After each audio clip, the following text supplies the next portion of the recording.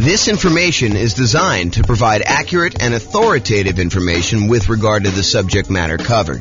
It is offered with the understanding that the presenters are not engaged in rendering legal, accounting, or other professional services. If legal advice or other expert advice is required, the services of a competent professional should be sought. Welcome to the Salt Lake City Real Estate Investing and Real Estate Financial Planning Podcast. Learn all about investing in real estate in Salt Lake City, Utah, with a combination of real estate financial planning and modeling with numbers specific to Salt Lake City, plus syndicated, more generalized recordings of live and pre-recorded real estate investing classes, not all of them specific to Salt Lake City. Be sure to stay tuned after the podcast for a message from our sponsors. Hi, this is James Orr. The following is a recording of a class I recorded way back in June of 2021. So why am I publishing a class that's over a year old on October 24th, 2022? Well, over the last month, I've had several people suggest to me or ask me if in our current real estate market, a real estate market where prices are up a lot, interest rates are up a lot, demand has cooled off quite a bit, rents are up, but not that much, income is up, but not that much, and inflation is definitely here and likely to continue until the world, and yes, there is a worldwide inflation issue, not just in the US, until that gets under control. So, if in that type of real estate market, should they even be considering buying properties? For example, yesterday I got the following email from a client. Quote, "So what's your advice to buyer clients right now? Wait for prices to fall?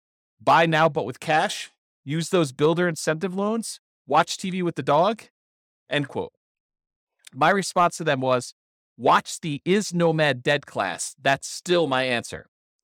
And so I figured I might share with you the class that I feel is a really solid start to answer the question, should I even be thinking about investing in real estate right now with the market, especially the real estate market in its current state?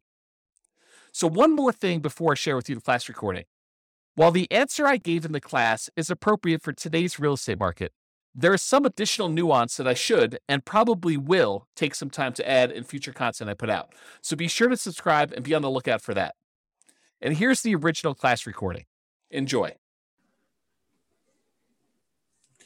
Well, good evening and welcome, everyone. This is your host for one of the final meetings ever, at least for now, maybe ever. This is not the penultimate. Next week will be the penultimate meeting. This is the penultimate, the third to last meeting that we're ever going to do. So this is going to be, is Nomad dead? Rest in peace, Nomad. It was a good run while it lasted, but it's done. So a couple announcements. Upcoming classes, you'll notice there's not a lot in the schedule because I'm not doing it anymore. So next week, I am teaching. I told Brian, don't worry about it. I know you're busy. I will take care of this. Analyzing single-family homes, condos, townhomes, and multifamily. Not 100% sure what's going to be in that class yet because I haven't written it. However, I think it's going to be comparing, analyzing deals, what you put in different fields if you're analyzing single-family home, condo, townhome, multifamily. I don't know. Maybe it'll be like a presentation with a bunch of like tables for, if it's a single family home, we usually use this range, and here's why. If it's a condo, we usually use this. If it's a duplex, we usually use this. If it's 3 or 4 units, we usually use this. Or if it's a big apartment building, we usually use this for the spreadsheet. It might be something like that, or I don't know. Maybe that's where it'll end up. We'll have to see. That's next week, June 16th. Wow, it's really coming up quick. Then after that, the final class, the last one. I'm going to go out with a kind of a down note, at least maybe it's a down note, and that is, are we in a bubble? This will sort of be like, I'm leaving. It's over. Hope you guys do well. This is my last prediction.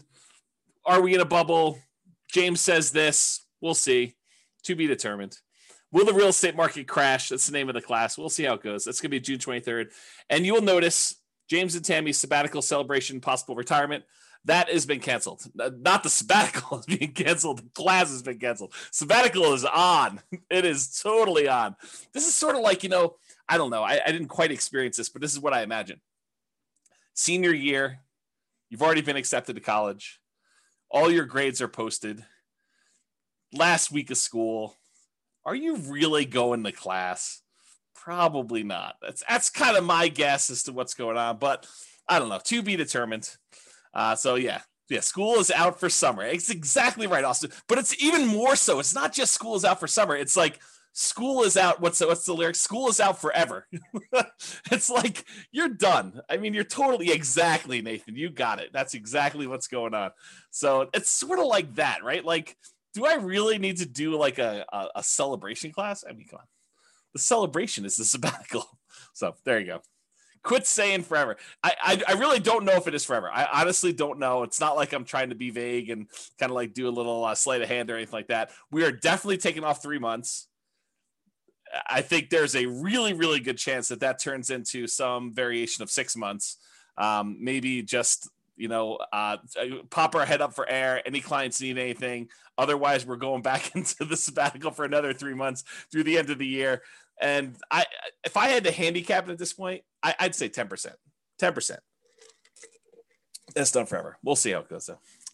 All right, those are upcoming classes. And there's nothing else in the calendar. Like, go check the NCRAG website. There's nothing else up there. There's no more coming. That's all you got. So, for one of these last classes, I don't know. I'm a big believer in rewarding promptness, like people that are on time and show up on time and do the right thing. I'm almost tempted to like do something really special for people that actually show up for the 6 o'clock kind of like start of the class instead of the 6:05, 6:10, 6:15, sometimes 6:30, sometimes 7 o'clock, people that roll in. Occasionally, I'll see someone like RSVP and register for the webinar at like 7:40, like as if they're going to go and join the webinar at that time. I'm like, really? You're showing up like with the last 20 minutes? There you go. So, all right. So introductions via chat, if you would be so kind, for one of the last times. Please make sure you switch over to all panelists and attendees. And then who are you and where are you from? And do you believe Nomad is dead? I mean, a part of this is what is it? I do believe in fairies, or where you knock your feet together or sprinkle dust or whatever. I don't even know what the thing is, but do you believe Nomad is dead? And if you want to throw in why or why not, please do. Go ahead. There you go. Figure that out. And then, of course, if you do have questions throughout the webinar, please do use the chat window. I actually look forward to some questions. I think it's an interesting thing. Keeps it lively, keeps me on my toes.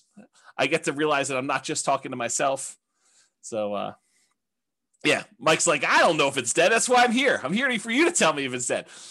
Oh, man, I could go off on a tangent about that comment right there, Mike. I mean, really?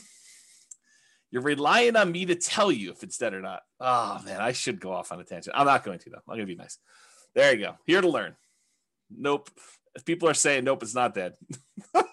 We shall see, right? We shall see. All right. This is my new little warning slide. I like this. There's an attorney that did some continuing education. Tammy sent this over to me and a friend of mine, and I kind of liked it so much I kind of commandeered it. I borrowed it, so it's largely his. So why you should not consider anything I say as advice or even reliable information or education. Oh man, wait till the end to tell you this. Hey, I'm probably not your realtor. For some of you online, I am your realtor, but I'm probably not your realtor for most of you guys. I'm not your attorney. I'm not an accountant. I'm not a CPA. I'm not your advisor. So I'm not doing this. This is not advice for you, like customized or personalized. Facts do vary greatly. So I can tell you something, and it could be absolutely true in this really narrow context, this really narrow kind of like space where it exists. But it could vary a lot depending on who it is and what's going on there. Chances are I don't know what I'm talking about. So there you go. How's that for a disclaimer? Chances are good. I just don't have a freaking clue. I have no idea what I'm talking about. I don't always get good sleep, and I may be fuzzy brained. So there you go. And allergies have kicked in. I don't know if it's allergies have kicked in for you guys, but man, maybe yesterday or today, it's just rough. Like the allergy is like definitely headachy, fuzzy headed, or maybe it's something else. I don't know. I have to see about that. I'm easily confused. Maybe you are too. So there you go. That's my new disclaimer. Oh, there you go. Oh boy. Okay. Is Nomad dead? I am your host, James Orr, real estate broker, at least for now. There we go. Well, I guess we had some questions. I assume that there are no crazy questions.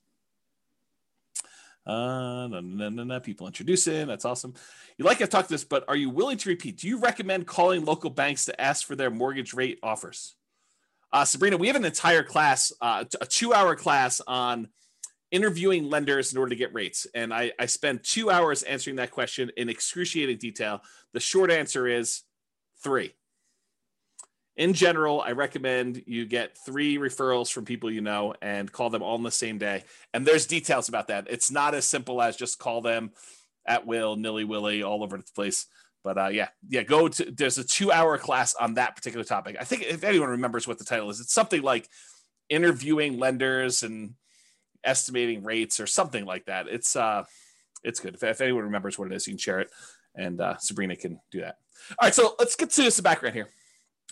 What prompted this class? So over the last several years, and this is not like a unique case, although this particular one was a really nice little special situation for us.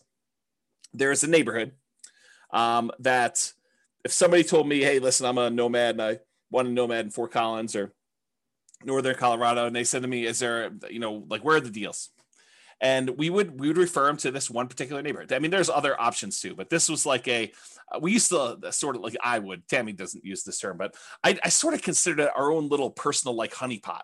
It's like, if somebody wants to kind of buy a house, this is like a really good little deal, a good neighborhood that was good for nomads. We knew the rent ratios, we knew the prices, and the builders were reasonable, prices were good, and I thought the location was good and kind of like how things were there. So I'm gonna share with you some numbers from a particular client, and I sort of rounded and stuff like that. And I happened to talk to this client today, and I told them, you're gonna be famous. I'm not gonna mention you by name, but it's all about you. And there's other clients that they could literally be thinking this is about them had I not told you that I talked to this person today and told them they were going to be famous, because there were more than one client that did this neighborhood and did multiple properties in there. Now, I don't think it's the real estate investor loan comparison deep dive, although that's a good one too. I think the class, I'll have to go look it up. It's something like comparing loan programs or comparing lenders and stuff like that. It was probably 2 years ago. It was before the COVID stuff, because we had it in person. We had it live, and I printed out sheets from a whole bunch of different lenders, and I showed you how to compare lender programs and how to call them all. That it was around there. It's probably like a late in the year. I felt like it was fall or snowing or something like that. Or well, maybe it was spring. I don't know. Maybe I'm misimagining. All these classes merged together. They merged together. All right. So continue on with my kind of like what prompted this class. So this property, it's all the same 4-bedroom model. It's the exact same builder. And in most cases, this client was going under contract months before they actually close. So the pricing sort of is delayed, right? Like you go under contract in October and you don't close until April or May. It's like that long of a building time. So there's a little bit of delay between when they went under contract and when it actually is delivered to them. So here are their numbers and why this class exists, is the Nomad Dead kind of class exists. So in April of 2018, this client purchased a property, it's 4-bedroom property, the same builder, same model, for $354,000 with about $10,000 in options. They did flooring or fencing or something like that. So it was really about $344,000 for the base price of that particular model. In June of 2019, a year later, they decided to do this nomad thing where they're going to buy a property, move in for a year, live there. Then at the end of the year, they're going to convert that one to a rental. They're going to go buy a new property. They're going to move into that, buy it with 5% down or whatever they're doing, 3% down, 5%, 0%, something like that. And they're going to move into the property and live there. And then they're going to repeat this process where they convert that one to a rental and move into another property. And that's what nomad is in general. So in June of 2019, the client purchased the exact same model from the exact same builder in the exact same neighborhood for $360,000. And this one had about $3,000 in options. So it was about $357,000 for the base price. So previously the base price the year before, plus a couple months or plus a month or two, was $344. Then it went up to $357. That was about a 3.77% per year increase in home prices. Now, when we do deal analysis and we talk about, modeling stuff and everything else, we typically, historically, have used 3%. So is getting a 3.77% increase in price good or bad? I mean, I think it's neutral, right? Because in some ways it helps you. Any properties that you own have, in theory, gone up that much in value. And any properties that you're about to buy are a little bit more expensive. So it hurts you there when you're going to buy properties and do that. So it ended up being 3.77% increase 1 year to the next. Totally within what I would consider a reasonable range of what the property value had gone up from between April of 2018 and June of 2019. And we typically model that 3%. Rent at that time when they rented the property, because remember the first year they lived in it, so we didn't know what rents were, and that's a problem with a lot of times when we're buying, especially in a new construction neighborhood, and we don't have a lot of rent comps. We're guessing what rent will be, and it's not even what rent will be when we buy it, which it's going to be in like 5 months from when we go under contract. It's what rent will be a year from after we buy it and we move in, and we're going to convert it to a rental. So we're sort of like guessing as to what rents will be in some cases 18 months or more out. Sometimes tricky to do that. So it turns out rent was about, and I don't remember what we were estimating for rent. I just remember thinking this is probably going to be a good rental area. Rent was about $22.50 per month. And I honestly think they probably got top of the market. I think they got really, I don't want to say lucky, but there's a range of rents. Rent's not an exact number. And you could advertise, $2,100, you could advertise $2,300, and you could get, somewhere in that range. Might take you a little longer to get to 23, or you could find that right person who works really close to there, or it's directly between two places where the two spouses work. And so it's a great central location. I mean, it's all these reasons why it could be that thing, but rent is not an exact number. And so they got $22.50 per month. I felt as though that was a really good high number for them for rent. I was like, that's awesome. You crushed it. You did really good. So they bought their next property for $360, which is $3K in options. $357 was the base price, and they rented out the one they bought for $354 for $22.50. Okay, so that's what it was, $22.50. Last year in 2020, June of 2020, so like 12 months pretty much since the last one, the client purchased the same exact property, same model, same neighborhood, same builder for $376. And they had about $3,000 in options and upgrades on that particular one too. So the base price of that one was $373 for the base price. That was about a 4.48% increase from the previous year. So again, we usually use 3%. This time it went up 4.48 in a year. Hot market, property values went up a little bit. So I thought that was encouraging. The property values went up there. And rent actually went down a little bit, or you could say they didn't quite crush it. They didn't get a home run like they did the year before. And so rents were about $2,200 a month in that particular case.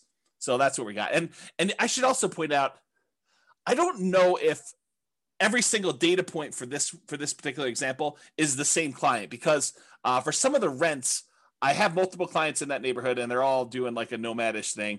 And so some of them actually were able to rent it. And I may have used like one client's number when it really was another client. And so, but it's the same model. They're all buying similar models in that neighborhood, 4-bedroom. Although there's a couple builders we go with in that particular neighborhood, but you get the idea. And this is in Northern Colorado, in case you're wondering. So rent was about $2,200, which was less than the year before, a little bit less than the year before. So it didn't really go up. It kind of stayed the same. This year, June of 2021, like while I was preparing for this class, I reached out to the builder. I said, hey, what do you have left in inventory for the model that we normally buy? I told them the model. I said, what do you got for me in the same neighborhood? And they told me, are you sitting down? Are you ready for this? $477,950. Pause for dramatic effect. Take a drink. That's right. So last year, the base price was $373. This year, the base price is $477,950. To which I did a quick calculation. That is a 28.15% increase from the previous year. So I start thinking to myself, and by the way, rent is about $2,300. So rents were maybe $2,250, somewhere in there. They were getting about $2,300 a month in rent for the model, same neighborhood thing there. So rents did not go up 28.15% there. And Bob and Barbie are saying, because of building costs, I think building costs are a major factor in this. Are they the only thing that's going on? Absolutely not. there's just ridiculous demand right now for properties. And so I think it's a combination of increased building costs, lack of inventory, lack of speed, the ability for them to get these properties built. Maybe there's some staffing issues. I heard there's a whole bunch of people that are opting not to work and staying home and collecting some type of pay for not working and, stuff like that. So there's a bunch of stuff like that going on, right? And so this is what prompts a class called Is Nomad Dead? Prices are up a lot, like not just 5%, 6%, 7%, which we could have modeled. I mean, we could have done that, right? So prices are up a lot, like 28.51%. And by the way, this is an extreme example. It's not like where it is every single place, but I think that we're seeing prices increase quite a bit, maybe not the 28.15% across the board, right? You could go find another neighborhood where you're like, oh, prices are up, but not 28%, right? Like quite a bit, but not that much. So prices are up a lot. Demand is up a lot. There's multiple offers on a lot of these properties. There's waiting lists for some builders in order to get into properties now. It's pretty ridiculous right now, which, as an aside, if ever there was a time for someone to take 3 months off, might it be during one of the craziest real estate markets ever, where it's really hard to serve clients because they're having to go out and make 10 offers to get one property accepted, or they have to be on waiting lists even for new construction, or prices have jumped up really fast and rents are sort of lagging behind. If ever there was a time for a real estate broker who was kind of getting a little bit burned out, a little bit, needed a little break, for them to take 3 months off, might it be Q3 2021? I don't know. I'm just saying hypothetically, not saying anything in particular. I'm not calling anyone out by name, not doing any of that, but I'm just saying, maybe. Okay. So demand is up. Interest rates are down, which I'll show you here in a second, but not that much. They didn't go down like that crazy. So it's not like the price is, the same, like, the monthly payment's the same. Rents are up, but not that much. I mean, they're not like 28.15%, like it's pretty crazy to think about this nonsense. Income is up. People's income have actually gone up. We're seeing some inflation sort of activities going on where, people applying for jobs are seeing those the wages, starting wages there, and in some cases, people are getting raises. And I don't know, we're seeing a lot of that stuff. It also sounds like you've thought it through. I'm not sure what those shapes are. Is that like a unicorn? Maybe it's a unicorn. And then Bob and Barbie say, especially a broker that doesn't want to be a psychologist due to buyers able to get the house. Yeah, right. It's hard. You go read a lot of these articles about agents and how they're really struggling, and there's just a lot of stuff. So income is up. Signs suggest that inflation is already here, and that it's likely to continue. I mean, we're seeing signs of that happening right now. So you've got all these kind of factors coming in, which prompts me to ask, hey, is Nomad dead? Like, has the train left the station? Am I too late to the party? If I just learned about this thing, if I just went online, I saw your class, I'm like, oh man, this Nomad thing, this sounds really, really good.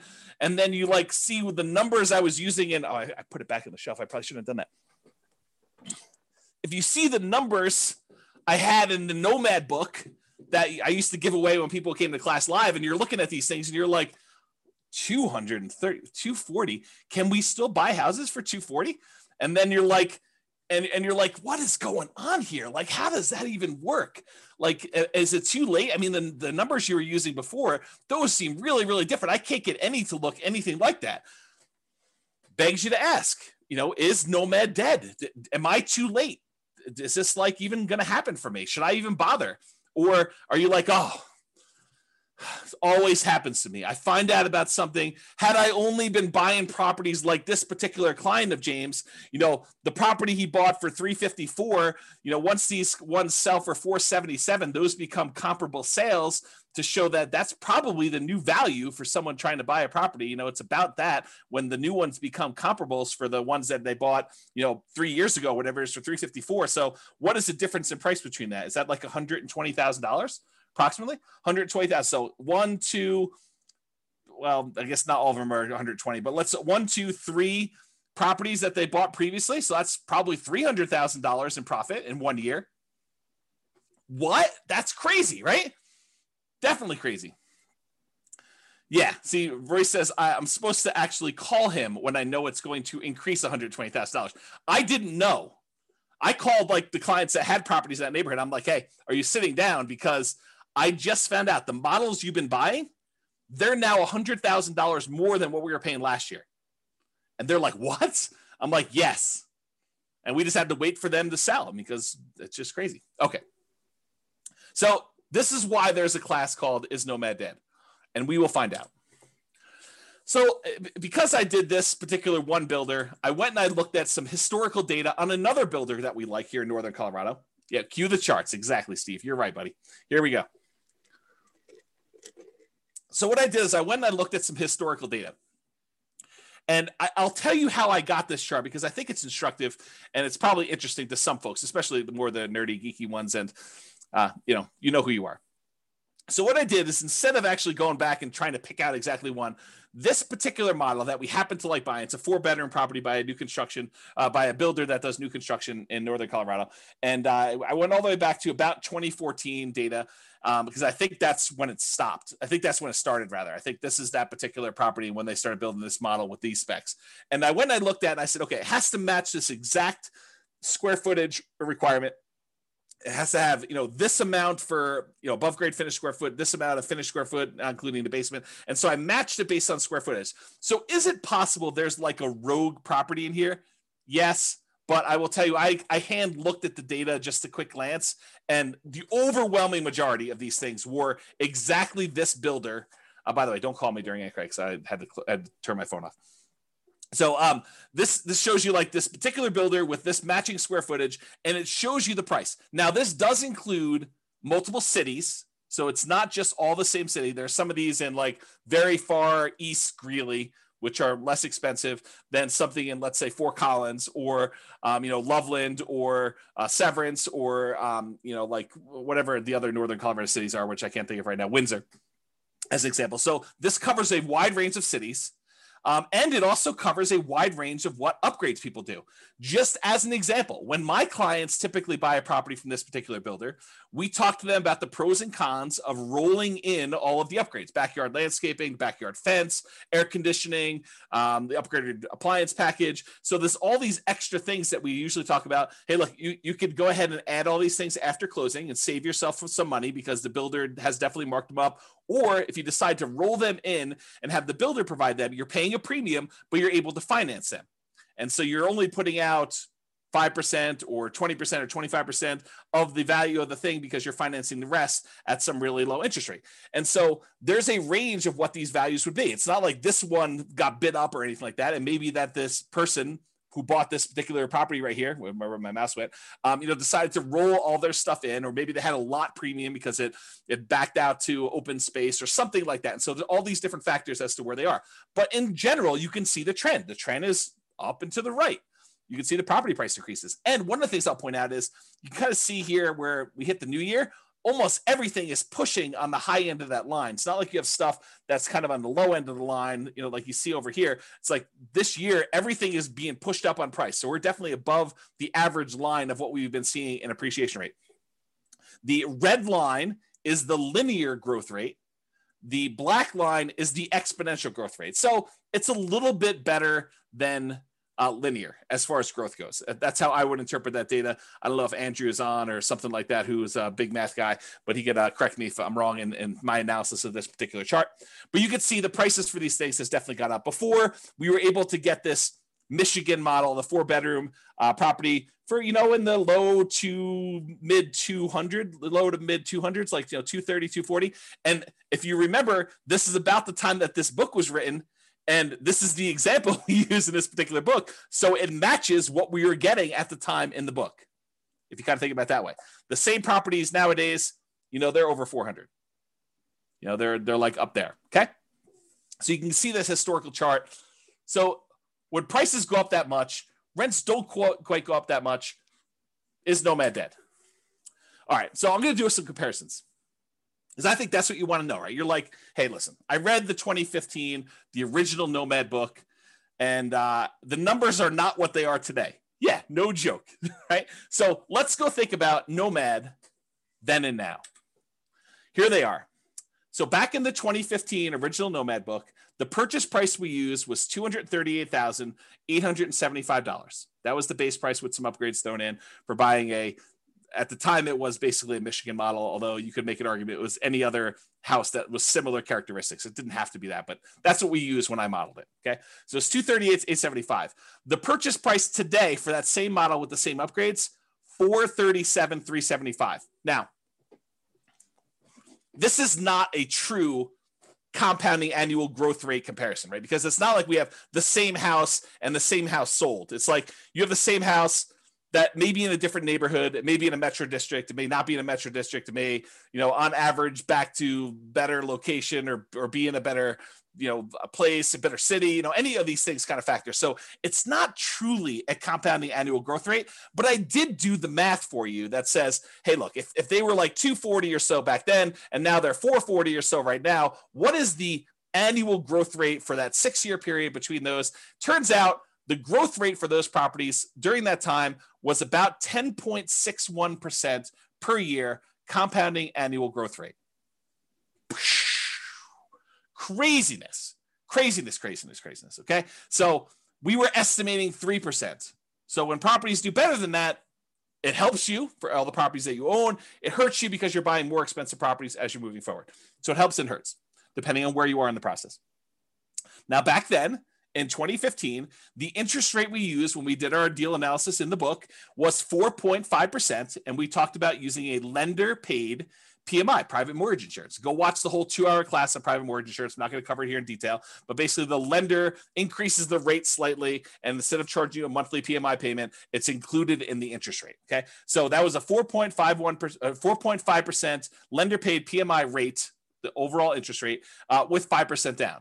Today, maybe not today, but when I did the comparing loans class, I called to the lender. We did a whole spreadsheet on this.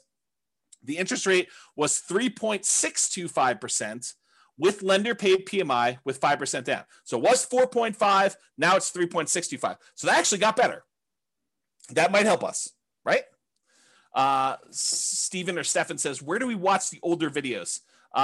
You're in a really weird spot because I'm like shutting everything down for going to thing. Right now, though, you could probably still watch like 100 of them. By watch, I mean listen, on the podcast. But I would go download them tonight. Like while you're here, go download them because I am this close to actually shutting everything down and pulling everything off the podcast too. So go download what you want. You can actually go subscribe to it and then click download on all of them. They'll stay on your phone even if I delete them, is my understanding. And then go listen to the ones you want there.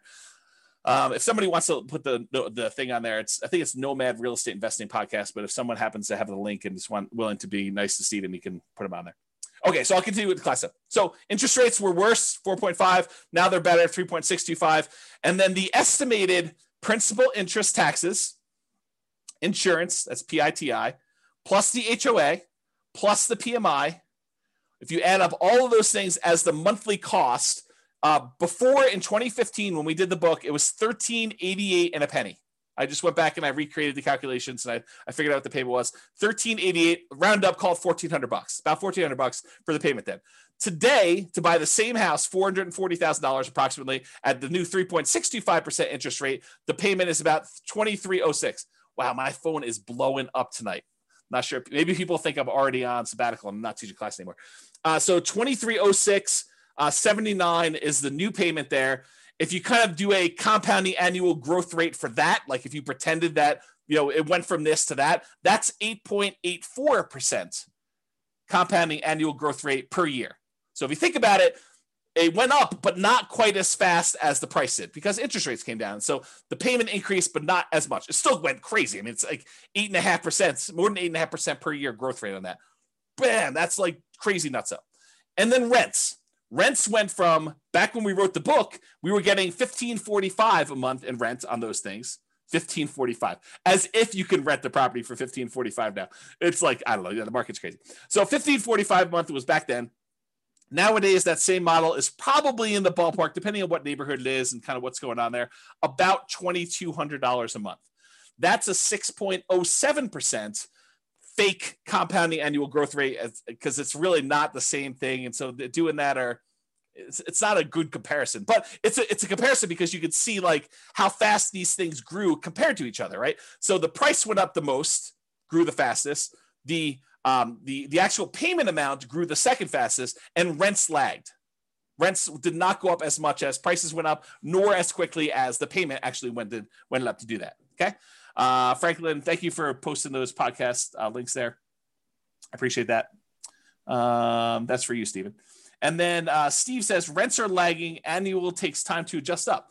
Yeah, it's going to take time to do that. But what's great about these properties is you lock in your financing and the price you paid at like whatever the rates were. And if rates went down, which they did, you could actually go and ratchet your interest rate down and improve the financing on it. If they went up, no big deal. You had a 30-year fixed rate financing on there. It doesn't get worse for you. But if it does get better for you, you can take advantage of that and refinance and do like a rate and term refinance or cash out if you really wanted to and do that. Okay. So those were the comparisons between then and now. All right. So the question becomes, is Nomad dead? Should you go, if you could have gotten this before and now it's this, should you even bother? And I think the question I would rather pose to you as kind of like an alternative to this is, do you have something better to invest in? What is your alternative? If you're not going to do Nomad, what are you going to do else? And I think that's the way we have to look at it because yes, and I'll show you numbers. I'm going to go into detail. You'll see charts, you'll see numbers, but I'm going to show you the returns are definitely not what they were in 2015. Now, the people that actually followed the plan from 2015, their returns are way better than we estimated in this book, right? Because we were estimating 3% growth rate for purchase price, 3% growth rate for rents, and we assume the interest rate stayed the same. So prices went up faster than that. So any properties they own grew faster than that. The rents grew faster than that. And also the interest rates came down. Is that always going to happen? Is it always going to go in your favor? Absolutely not. Not a chance. Okay. So here's the question though. Is Nomad dead? And I think the better question is, what are you going to do if you're not going to do Nomad? And then let's look at what the return is now for Nomad and see. Okay. So alternatives. You could invest in the stock market. Stock market is doing amazing this year. May do better next year, may do worse. We don't know. I mean, I think it's all speculative, which, I'll get to this later on because I have a whole section on like learned helplessness and kind of like making choices and am I too late to the party and all sort of other stuff, which I'll talk about. I'll hold that for later. So alternative stocks, you can invest in that. Bonds. A lot of people are saying bonds right now are dead. The interest rates you're getting on bonds are so low that some people are really questioning whether or not you should have bonds in your portfolio. You're going to invest in commodities. I'll probably do some more of that. And commodity investing in my sabbatical time, my retirement. 20 or 25% down buying properties. If you're going to go buy those, maybe 15% down if you're willing to pay the PMI and that high rate. Most people would not be willing to do that.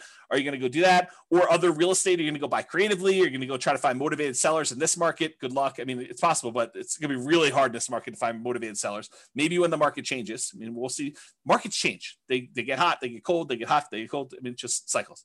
So are you going to do 20 or 25% down? Are you going to do some other type of real estate? Are you going to buy options? Are you going to do turnkey stuff? Are you going to do lease options? What are you going to do? Like, what's the return you're going to get on those? Are you going to go do dog money? Are you going to do, Bitcoin or some other type of cryptocurrency? Like, what are you going to invest in?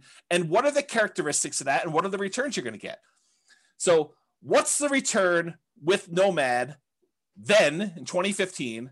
And then what is the return in Nomad now? And I'm not going to use the like crazy returns we saw. I'm going to use what we estimated the returns were going to be, that 3% slow and steady growth rate. Because if I go back to 2015 and I use some ridiculously high, 10% return year, yeah, it's going to look crazy. It's going to look awesome. I'm not going to do that. I'm going to say, listen, back when we were thinking about this, we were saying, if you can get 3% a year growth rate on average, some years is going to be down, some years is going to be up, but 3% growth rate per year, 3% rate growth rate per year. And you compare that to buying something today and maybe you'll get 3% today.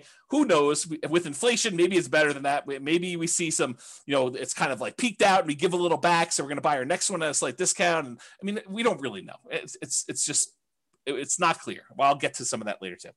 So if you compare what you can get now, maybe to what you had before, or what you can get with the other options you're thinking about today, what are the returns you're going to get in stocks or bonds or commodities or whatever else you're going to invest in? What are your choices there? And does it make sense for you to do Nomad? And then you can determine, is Nomad dead or not for you based on your specific situation. Okay. And I'll also point out, remember with Nomad, we are limited in the amount of money that we can put into the deal, right? Because you can only buy one per year with some really rare exceptions. But you can really only buy one Nomad property per year that you can move into, live there for a year, and then convert it to a rental. And most of the time, we're opting to put 5% down and not more, because if we put more, we tend to actually lower the overall return because we're less leveraged. Okay. So we're somewhat restricted. So you're going to put a little bit into this Nomad thing. And then I think if you have extra money, you're either going to build up your reserves and kind of prepare for the next thing, or you're going to invest in something else, stocks, bonds, commodities, CDs, whatever it is that makes sense for you. Okay.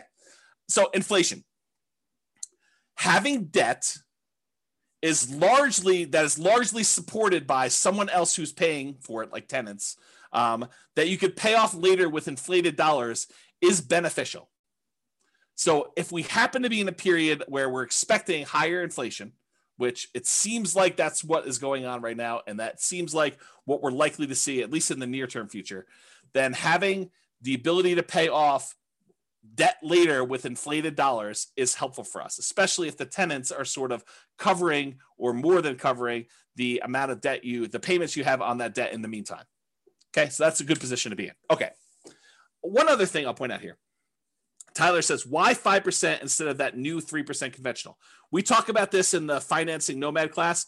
A lot of times doing the 3% might make sense for you if you're short on down payment, but the interest rate is usually worse on the 3% one. And so you need to make that decision for yourself. If you go watch the class on like the loan comparison deep dive, I talk about the difference between a 3% loan and a 5% loan and what the actual monthly payment difference would look like. But if you can only do the 3% because that's where your down payment is, or you'd rather have more reserves, go for it. You're usually limited on how many you can do too. So we do the 5% all the way up to 10 loans or more for owner occupant. The 3%, you're going to be limited in how many you can do. But there's more detail on that in other classes. That's really not a topic for tonight. Okay. You're not committing to 10 nomads. So I want to point this out up front. It's not like you have to decide today that I'm going to do this 10 nomad plan. 10 is arbitrary. I hope you guys know that, right? Like we sort of plan it out for you and put it in front of you so that you can see what it looks like if you go that far out, but you don't have to do 10. You could do 1. You could do 3. You could do 7. You could do 14. You could do 27 of these. Okay. There's no limits, high or low, on how many you have to do. You're choosing to purchase one property. You're making a decision today. Okay. Today, with the knowledge I have, with the information I have right now, with my current financial situation, with my current reserves, with my current amount I've set aside to invest, with my current risk tolerance, with my current family situation, with my current job situation, I am going to either choose to buy one house or I'm going to choose not to buy a house. It's a single decision point. You're not saying, I'm getting married, I'm doing this 10 nomad thing deal. You don't have to decide that. It's one. Then, once you buy the one, you move in there, you're living there, you save your money, you continue to educate yourself over the next year. There's zero pressure to do a second one. If you decide you want to do it, great. If you decide you don't want to do it, great. You don't have to do more. You decide if you want to do one more at that point. It's up to you, okay? You only repeat this if it still makes sense to you. You reevaluate. Here's my new job situation. Here's my new financial situation. Here's my new reserve situation. Here's my new down payment. Here's what I think the market might or might not do. Although, good luck with that. Here's what I think is going to do there. It's like all this stuff you take into account and you decide, do I want to move forward with another one? Yes or no? If it makes sense, you do another one. Yeah. Roy says, speak for yourself. Those numbers say buy 10, obviously. Right. And I think there's a case to be made that you'll get to the next point and you'll be like, what are my options? What else can I invest in? Oh, this Nomad thing is the best returning investment I could possibly make. I'm going to choose to do that. But you need to decide that on your own. There are no promises being made. There's no guarantees in life, period. Okay. So I personally think there is power in making good decisions repeatedly. Think about good habits. I'm a bad example of this, but eating good, healthy food every day, getting good regular exercise, investing in long-term relationships, all those things, the good habits that you put in and make, compounding effects over time, I think you're rewarded for that. but you can get feedback through the Nomad process and other things. But you can get feedback on the Nomad thing, and you can make better distinctions, and you can improve your decision making over time. So next year, you may say, this 2-bedroom property I bought in, the right over the border in Wyoming wasn't the best investment for me. Maybe I'll do a 3-bedroom or a 4-bedroom, or maybe I'll come a little bit south into northern Colorado, or whatever it is. So you go and you kind of like evaluate whatever that is for you, and you make better distinctions and you make better decisions over time. Does that mean that you are automatically going to make better decisions? No, but you'll make different decisions, and you'll say, oh, that was even worse than what I tried before. I should do something different next time, which we'll talk about more when we talk about learned helplessness. Okay, so there you go. So let's take a look at this cash flow power meter, 2015, then and now in 2021. There's a whole class on the cash flow power meter where I explain to you what's going on here, but this shows you a relative measure of how good the cash flow is on a particular property we're considering. And back in 2015, we were right in the middle. This little black line here shows that you were right in the middle, where you would have positive cash flow only if you took into account the cash flow from depreciation, the actual tax benefits of owning that property. Otherwise, it would be slightly negative cash flow. That's what having it in this yellow section means. It means that if you take into account the cash flow from depreciation, the tax benefits of owning the rental property, then this would be slightly positive with cash flow if you take that into account. Otherwise, it's negative. In 2021, even if you take into account the cash flow from depreciation, it's negative with 5% down. That's what this is showing you. It's showing you that it's red, it's negative. You manage it yourself, including the tax benefits, it's negative cash flow right now if you're going to buy properties. So there you go. That's what we're seeing right now. Comparing them to now. Time for a beverage here. All right, here we go. And just to show you a kind of comparison, I showed you the same chart before. This is the 2015, 6 years ago, 5% down Nomad book, right in the middle of this cash flow from depreciation thing. And then I showed you today, 2021, if you put that 5% down, it would be that negative cash flow. If you decided to put 20% down as a non-owner occupant, you did not occupy the property, we're not moving in here with this 20% down, then it would still be slightly negative cash flow. So if you go buy a rental property today in northern Colorado and you bought this particular new construction as a similar example, you'd still have negative cash flow even if you put 20% down. Back in 2015, if you put 20% down, it would be positive cash flow. Barely, but positive, okay? And then if you put 25% down and you bought this as a regular rental, you would have slightly positive cash flow. It's in this light green area if you managed it yourself, because this dark green area is showing you what happens when you have a professional property manager in there. So this is the cutoff line between you managing it yourself and having a professional property manager. So you put 25% down. If you're buying this property, you would have slightly positive cash flow if you managed it yourself, or negative cash flow if you had a professional property manager doing it yourself. Same property, just 3 different financing types that I showed you to compare. That's what these 3 different meters show. Okay. Any questions on this? Is this good for you guys? Are you liking this Nomad Dead? Is it interesting? Let me know. That'd be helpful. As I drink my beverage. Okay, it's interesting for at least one person. Thank you, Nick. All right, so apparently there's some other people that I find it interesting too. Okay, cool. So this is the return in dollars quadrant that we typically use. The return on investment quadrant series. We've got return in dollars. We've got return on investment. We got return on equity. I'm showing you return in dollars, comparing the 2015 book to the 2021 if you bought something today, and how does that work? Nathan and Lindsay haven't had a class that isn't interesting yet. Well, that's a very nice thing to say, although you're lacking some exclamation points, I might say, although that's a smiley face. I appreciate that. Love the neediness of the presentation. I'm not sure what neediness. I don't know if that's good. Neediness. Suck up. Yeah, there you go. Roy said, I think he was talking to Nathan and Lindsay about being a suck up. There you go. Royce, you should switch it all to all panelists and attendees so that you can trash talk directly instead of just trash talking to me. And everyone else can do all panelists and attendees too. That way other people can see their stuff. Okay, here we go. So what this shows you is the amount of dollars that you're getting in return in the first year for buying a property this way, and by the way, I do know that you're technically not renting the property in year one as a nomad, but I'm pretending as if you did.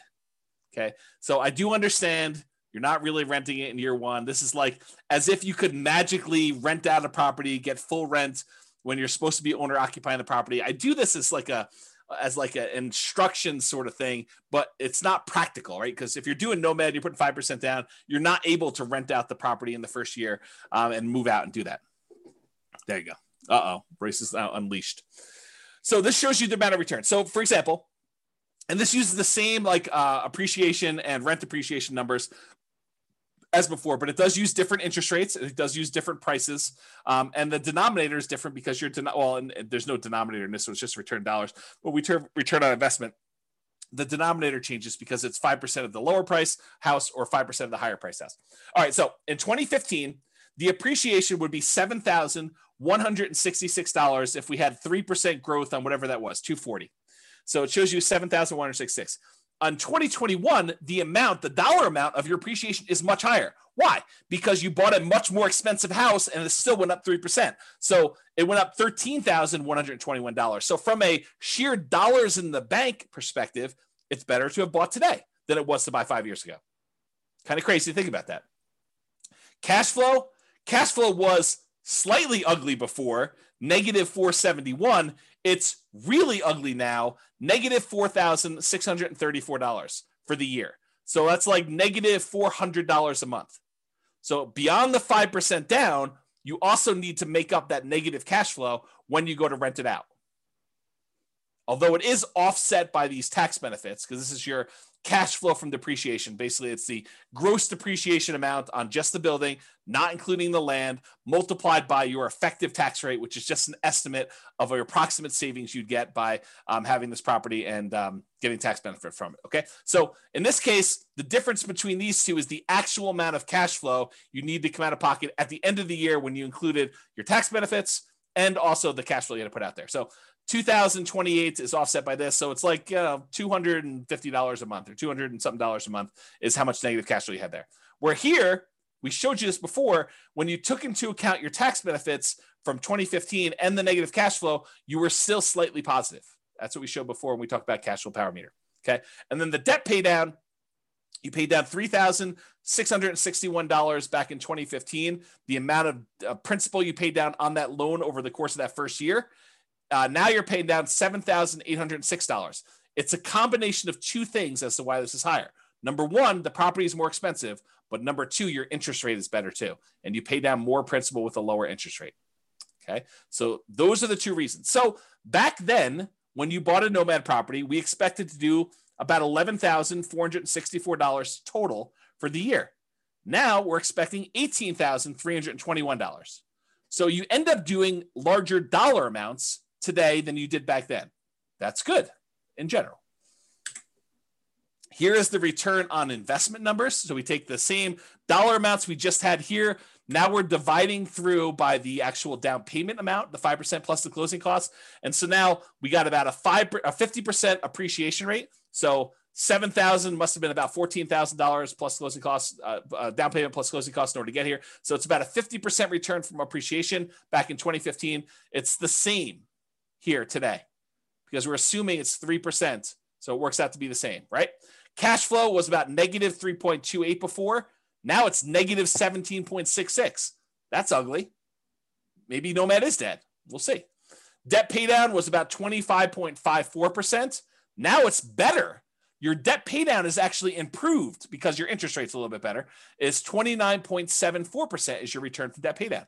And then your tax benefits are the same. So the overall return on investment when we used to do this back in 2015 was 79.99%. That's pretty amazing. What's the return on investment now? Oh, it's only 69.81. Boo-hoo, right? How bad is it to get almost 70% return on your money? Right? I mean, that's like the crazy thing. And that's why we're thinking, is Nomad dead? Well, if you could go and get a return that exceeds 70% somewhere else with similar risk characteristics, because you got to take into account risk. Real estate risk is very different than, stock market risk or something else like that. But is this risk similar? And can you beat a 70% return? Maybe, maybe not. It's up to you to decide. Okay. So it was 80. Now it's almost 70. Still not bad at all. Now, what if we took into account the reserves you need in order to hold rental property? It would be silly for you to buy a rental property and not put aside reserves. And we talked about this in everything you learned about deal analysis is wrong. There's a 2-hour class on this concept of why you should do your calculations and include reserves when you do your return on investment calculations. So go watch that class. It's 2 hours long, and you'll understand more about what I'm talking about. But realize if we include the reserve numbers, the 6 months of reserves, that's what ROIQ plus R6, 6 months of reserves, and you compare that back to when we were doing it, the return now when you include reserves on everything is 49.05 compared to 44.66. Still a little bit less, but when did 45% return on your money become a bad return? When did it become bad? So Bob and Barbie says, seems like the tax benefit should be greater as the purchase price is more. It's the same ratio though, because you put 5% down on both. So when you actually do it that way, they're similar returns because it's a dollar amount based on the price, but it's also the same denominator changing as well based on the price. So it turns out it's the same ratio. Good question though. Steve says something, everything you learned about deal analysis is wrong. Yep, there you go. That's the class on that one. Although it's probably on the podcast. Okay, so that's the R6 number. What about if you do 12 months of reserves, but you decide to keep your reserves, most of them in the stock market or something else with a higher rate of return? Well, the return is 39.47% from 2015 versus 36.72 today. It's still a pretty amazing return, especially for having 12 months reserves that are a drag on your overall return there. I don't know. It still seems pretty amazing. But it's up to you to decide if Nomad is dead. It's not for me. So is Nomad dead? Let's take a look at some comparison scenarios. So because I have this pretty cool software that allows me to do models of scenarios and run out situations for people, I ran 5 different scenarios to compare, and then I added a couple more at the end because I thought I might have time. We'll see if I get there. So the original Nomad with 2015 numbers, I did that as kind of like a baseline. Said, okay, this is what we thought it would be before. I just sort of laid it out there and I ran it and I showed you what that looked like. Then I did 2021 Nomad right now. And I did a couple different situations there. I did doing 10 Nomads, which is the most similar comparison to the 2015 ones. And then any extra cash I did in stocks, which is the same thing I did in 2015, by the way. And then I also compared it to, hey, listen, if I'm not going to do this Nomad thing in 2021, maybe I'm going to buy just a house to live in, and I'm going to take all the rest of my money and I'm just going to invest it in stocks. So I ran that too. And I think I used 8% for the stock market return. Okay. And then I did another scenario where I said, okay, you're going to buy a house to live in, one owner occupant property, and you're going to actually save up to buy 20% down properties. And you're going to buy 9 rentals with 20% down. And then the last one I did is you're going to buy a house to live in with 5% down, and you're going to buy 9 25% down rental properties. And so I'm going to look at how the original 2015 Nomad did in comparison to doing 10 Nomads today, doing no Nomads, basically buy a house to live in and do everything else in stocks, to doing owner occupant with 20% down and owner occupant with 25% down. And you'll have 9 rentals for all those things. Okay. Here we go. Kevin says, pretty sure I got a 200% return in year 1 at my current house. So Nomad is certainly not dead. There you go. Kevin says it all. And then it says, I heard the same rumor, Austin. Austin says, is the rumor that Royce is teaching during sabbatical true? Maybe. Royce says no. It's not true. That's pretty good. All right. So rather than build up any more suspense here, I will show you what the numbers suggest. So yes, it is true. 2015 Nomad was amazing. A non-inflation adjusted net worth at the end of 40 years shows that you'd have $20.7 million in both equity and cash in the stock market if you decided to do Nomad in 2015. However, the 2021 Nomad puts you at 19.5 million. So 20.7 million, 19.5. I'm pretty sure that's still pretty freaking good. If you decided you wanted to do one owner occupant property and you bought 9 25% down properties, you'd have 13.4 million. If you decided to do one owner occupant property and 9 20% down properties, you'd have 12.86 million. If you decided you wanted to do one owner occupant property and you did the rest in stocks at 8%, and maybe you can get better than 8%, you can change these assumptions if you want to, you'd have $7.2 million. So that's what the net worth was. If we adjust for inflation, the 2015 Nomads like having $6.3 million in today's dollars versus a 2021 full-on Nomad is about $6 million in today's dollars. So it's a difference of, well, it's 3.71. So I'll just call it almost 4. So $400,000 difference between one and the other, if you think of it that way. The ones where you do other stuff, just in, it's like 4 million, and 2.2 million. Daniel says, do you have simulation that shows for markets that are slowly growing, stagnant, or slowly declining? Slightly declining. Yes, I do. In fact, the software allows you to do whatever you want. That's why I wrote it. And we have done classes before where I talked about what happens if you're investing during a declining market and stuff like that. So there's like a large number of models you could do, and you can enter your own stuff and say, what happens if the market does a range of values? Like you can do Monte Carlo simulations, stuff like that. So yes, it does all that stuff. Okay. Here's the chart showing net worth over time. You can kind of see the curves.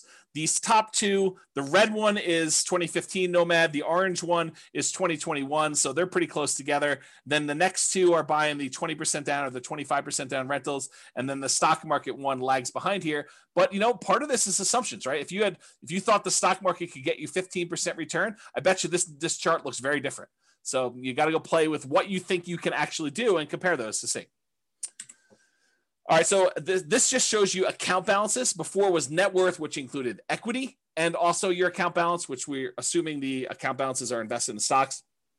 But if we just look at how much is in your account, 2015 Nomad, you had $13 million, non-inflation adjusted. The 2021 Nomad has you at almost $7 million, non-inflation adjusted. And then the other ones had you at, let's say 3, 2.7, and 5.8. The one where you invest in stocks, the overwhelming majority of your money is in cash because you don't really have a lot of equity besides the one house you bought. So that's why your number is so much bigger than the other ones there. Okay. If we adjust for inflation, 2015 Nomads like 4 million, 2021 Nomads like 2.1 million. And that's partially because the account balances on the earlier Nomad is a lot more because, as you're about to see, with the way that I modeled this, I didn't assume your savings was increasing that much more. So it took you longer to buy these more expensive properties. So it's much slower for you to acquire properties, which means that your cash flow lags a lot. When you did Nomad back in 2015, I assumed you could buy them very quickly. So, and I didn't really change the income much between 2015 and 2021. I think I increased it by 3% a year. So that's why you're seeing a difference there. Kind of tricky. So it shows you your account balances over time. These are the ones where you're buying properties later in the game. So you can see they're kind of like little dips whenever you put a big down payment on a property. And so that's why that grows. And you can see these other ones here. You got the lead. Your cash balance in 2015 is much bigger. So this is what I was talking about before. With 2015 Nomad, the way that I set up the assumptions is I said, you are saving enough that you have enough for a 5% down payment every year. And so, well, maybe not every year because this line looks a little longer, but it was pretty quick. So you're acquiring properties much faster, and then you get to 10 properties very quickly when you're doing 2015 Nomad. Maybe not every 12 months, but pretty close. Pretty close. However, when you did 2021 Nomad, I assume that it took you a lot longer to save up for those 5% downs because I think for a lot of folks, it will take them longer. They're not able to do every 12 months. Now, if you have a great income, you have a great job, or you have money set aside and you have the ability to do this every 12 months on the 12 months, it's going to look a lot better than this. But because of the way I modeled it, it took a lot longer for you to get to the point where you acquire these properties. If you speed this up and it becomes back here, it looks much different. It looks better. Okay. Now, these other ones is buying 20% and 25% down. It takes you a lot longer to save up 20% or 25% with the same income and same savings rate than it did for you to do the Nomad. That's one of the benefits of doing Nomad is that you can acquire properties earlier because you don't have to save up 20% down plus reserves or 25% down plus reserves. You only have to save up 5% down plus reserves in order to be able to start acquiring your properties. Okay? And then this other one, you basically bought one property and you lived there and you had stocks. So you bought no other properties. That's the one with just stocks. Any questions on this? Am I going too fast? Am I going too slow? Just want to make sure we're covering it, but I don't want to bore you either. Well, let me know. I'll continue on in the meantime. All right, good. All right, so this is that chart that shows you what phase of financial independence. If you guys came to last week's class, I think it was last week's class.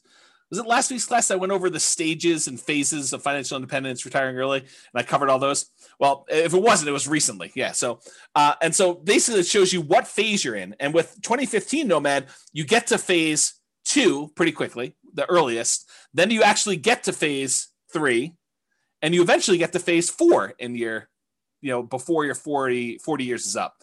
With the one where you're doing 2021, since it takes you a lot longer to start acquiring the properties because your savings rate isn't enough to get you to do it really, really quickly, because I handicapped it by showing you a reasonable savings rate, the same savings rate you had before for the 2015 one.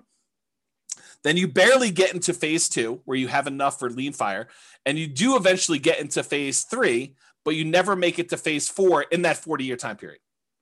And with the other ones, you don't even make it into phase 3. You barely make it into phase 2 with these other guys. Okay, and that's the 20% down and the 25% down and the stock one. Okay, you do make it there.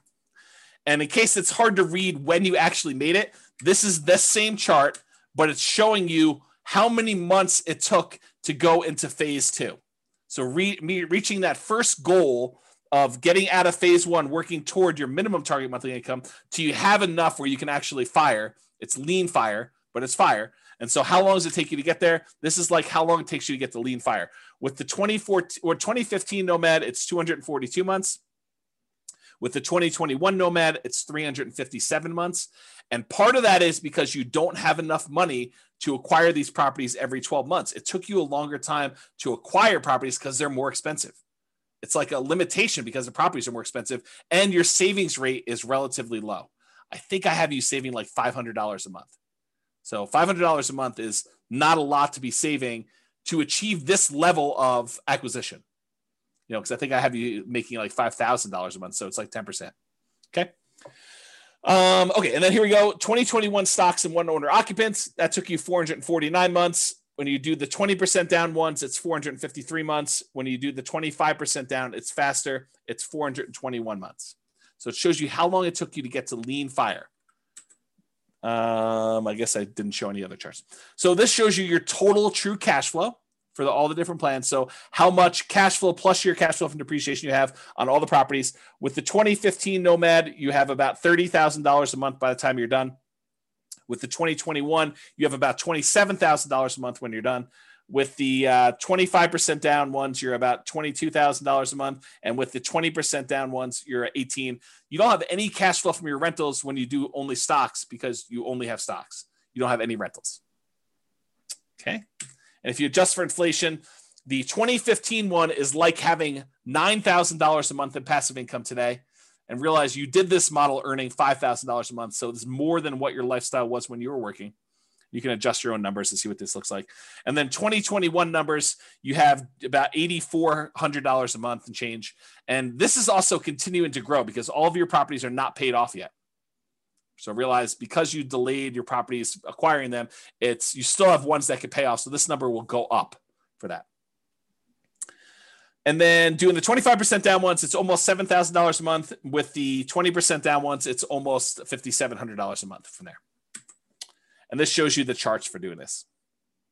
These little blips are when you buy a property and you have 1 month where you do not have to pay your mortgage. That first month where you acquire property, there's a delay and you having to pay that mortgage. So you have a little blip, and that's what those little blippy lines are for. You don't have it when you do the owner occupant because you're not a rental when you buy the property. So you don't have the extra income.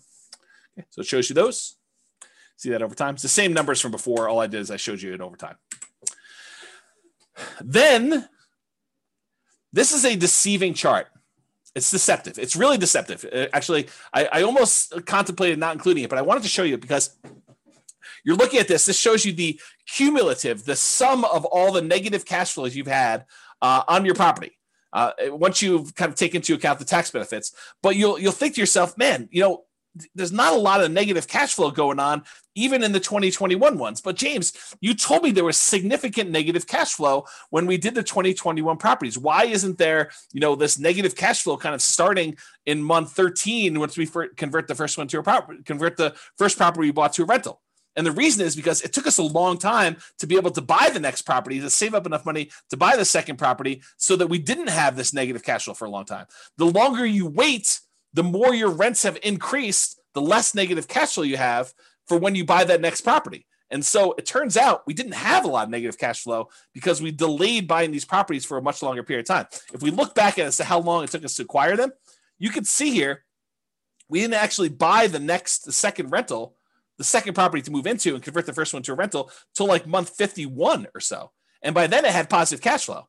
And then it took us like another almost 4 years in order to buy the next one and have 3 properties. And then these times got shorter and shorter, such that it wasn't until we got to like right in here or so that we started to have some negative cash flow at all. Right? So that's why this chart is deceptive. Because if you really did have some extra savings or some money sitting aside where you could buy these properties much faster, then you would have this negative cash flow earlier and it would contribute.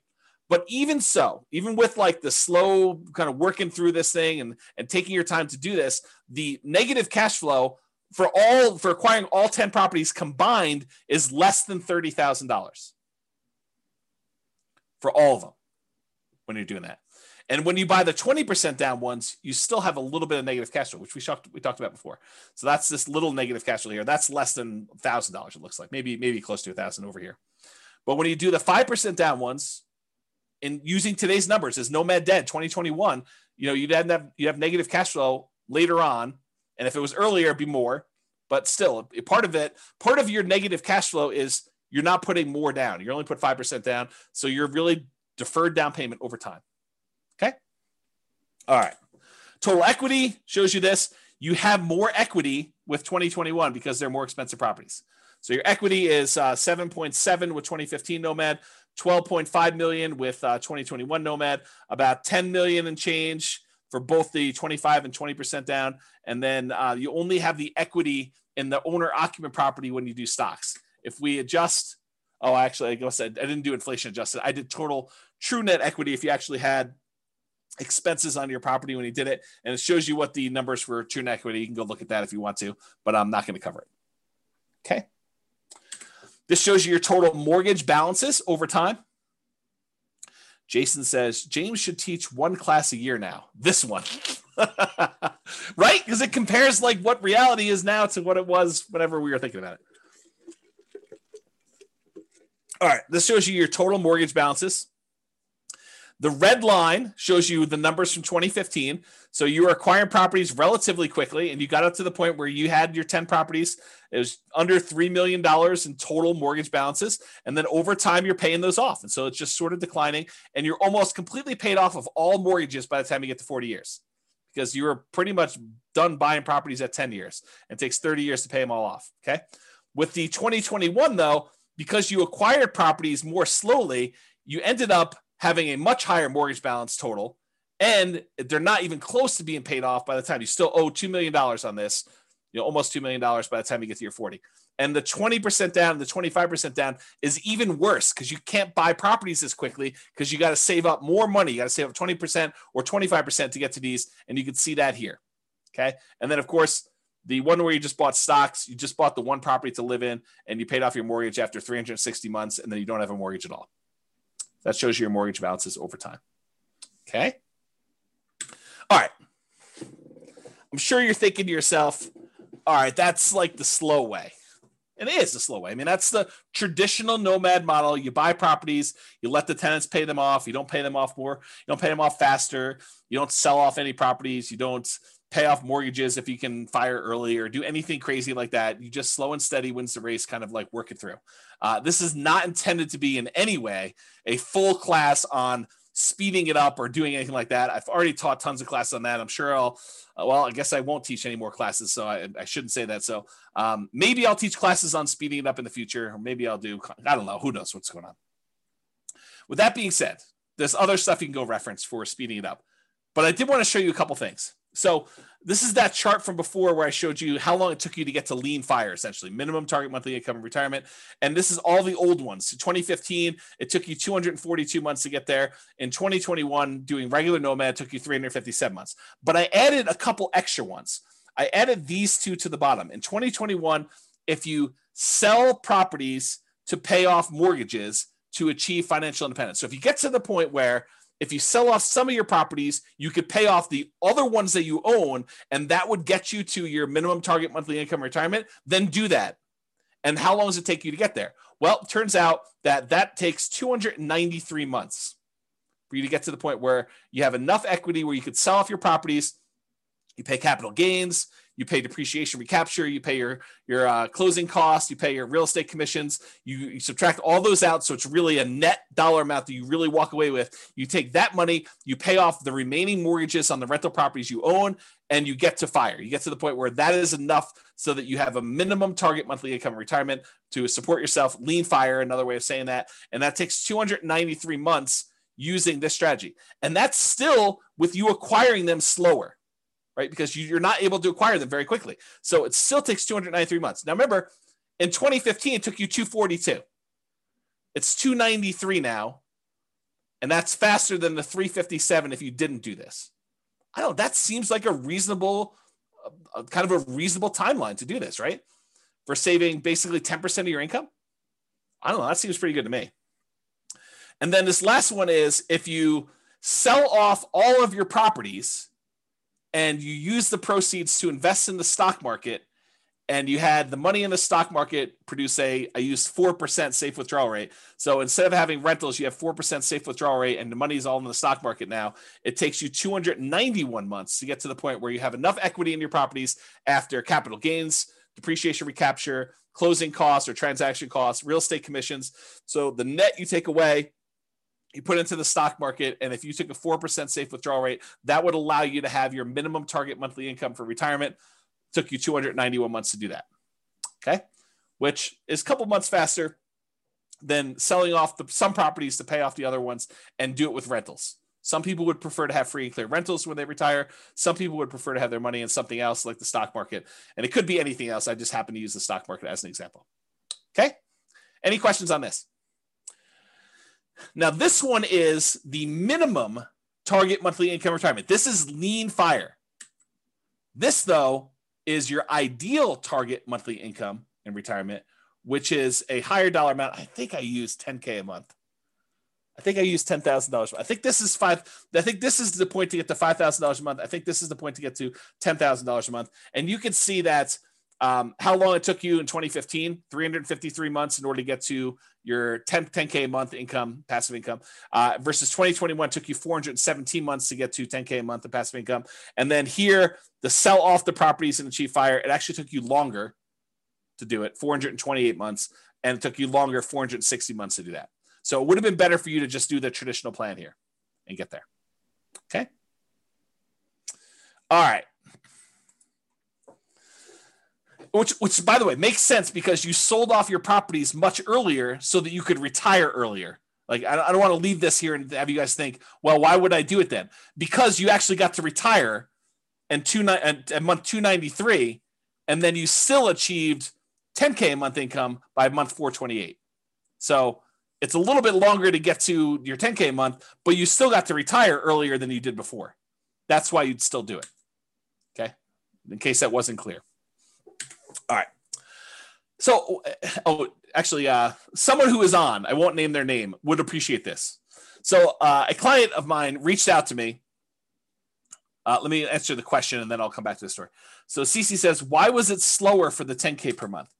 Because it took you longer. It took you this much time in order to get to the point where you had $10,000 a month coming in.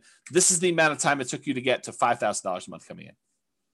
So you got here, and then you still need to go a long ways to get to 5K a month more. And so that's why it took longer to get there.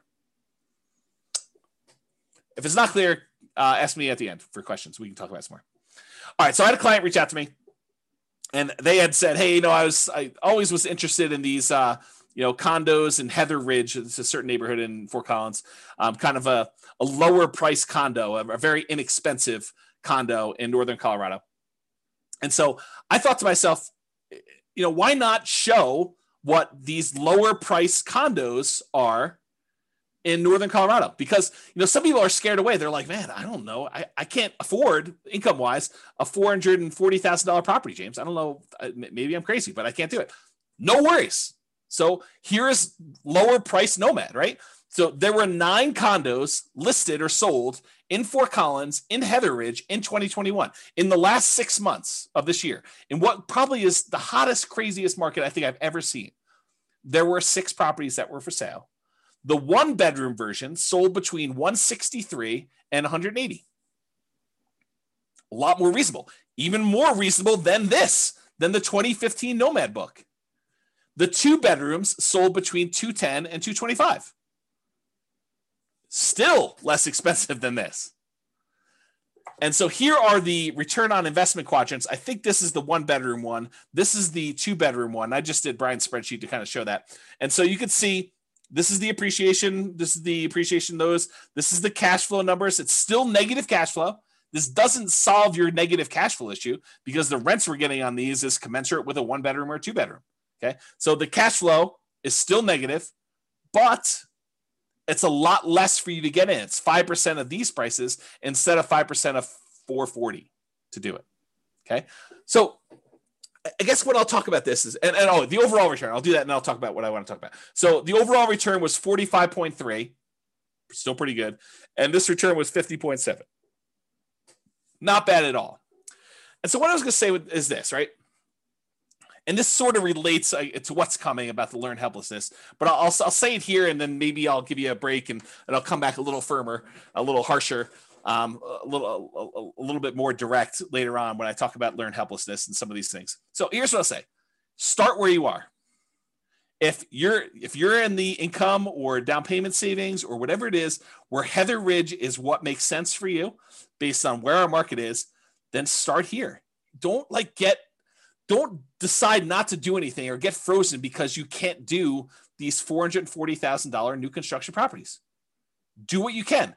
Now you may say to me, but James, I don't want a 1-bedroom property. I don't want a 2-bedroom property. I really want a 6-bedroom property with a swimming pool and horses and 3 acres on Mountain Avenue in Fort Collins. And it has to be all brick and have like character and be on the National Historic kind of like property thing, and I want to pay less than $100,000 for that. Yeah. See, start where you are. You can want all these other things, but if that's not what you can afford, then that's not what you can afford. So do what you can.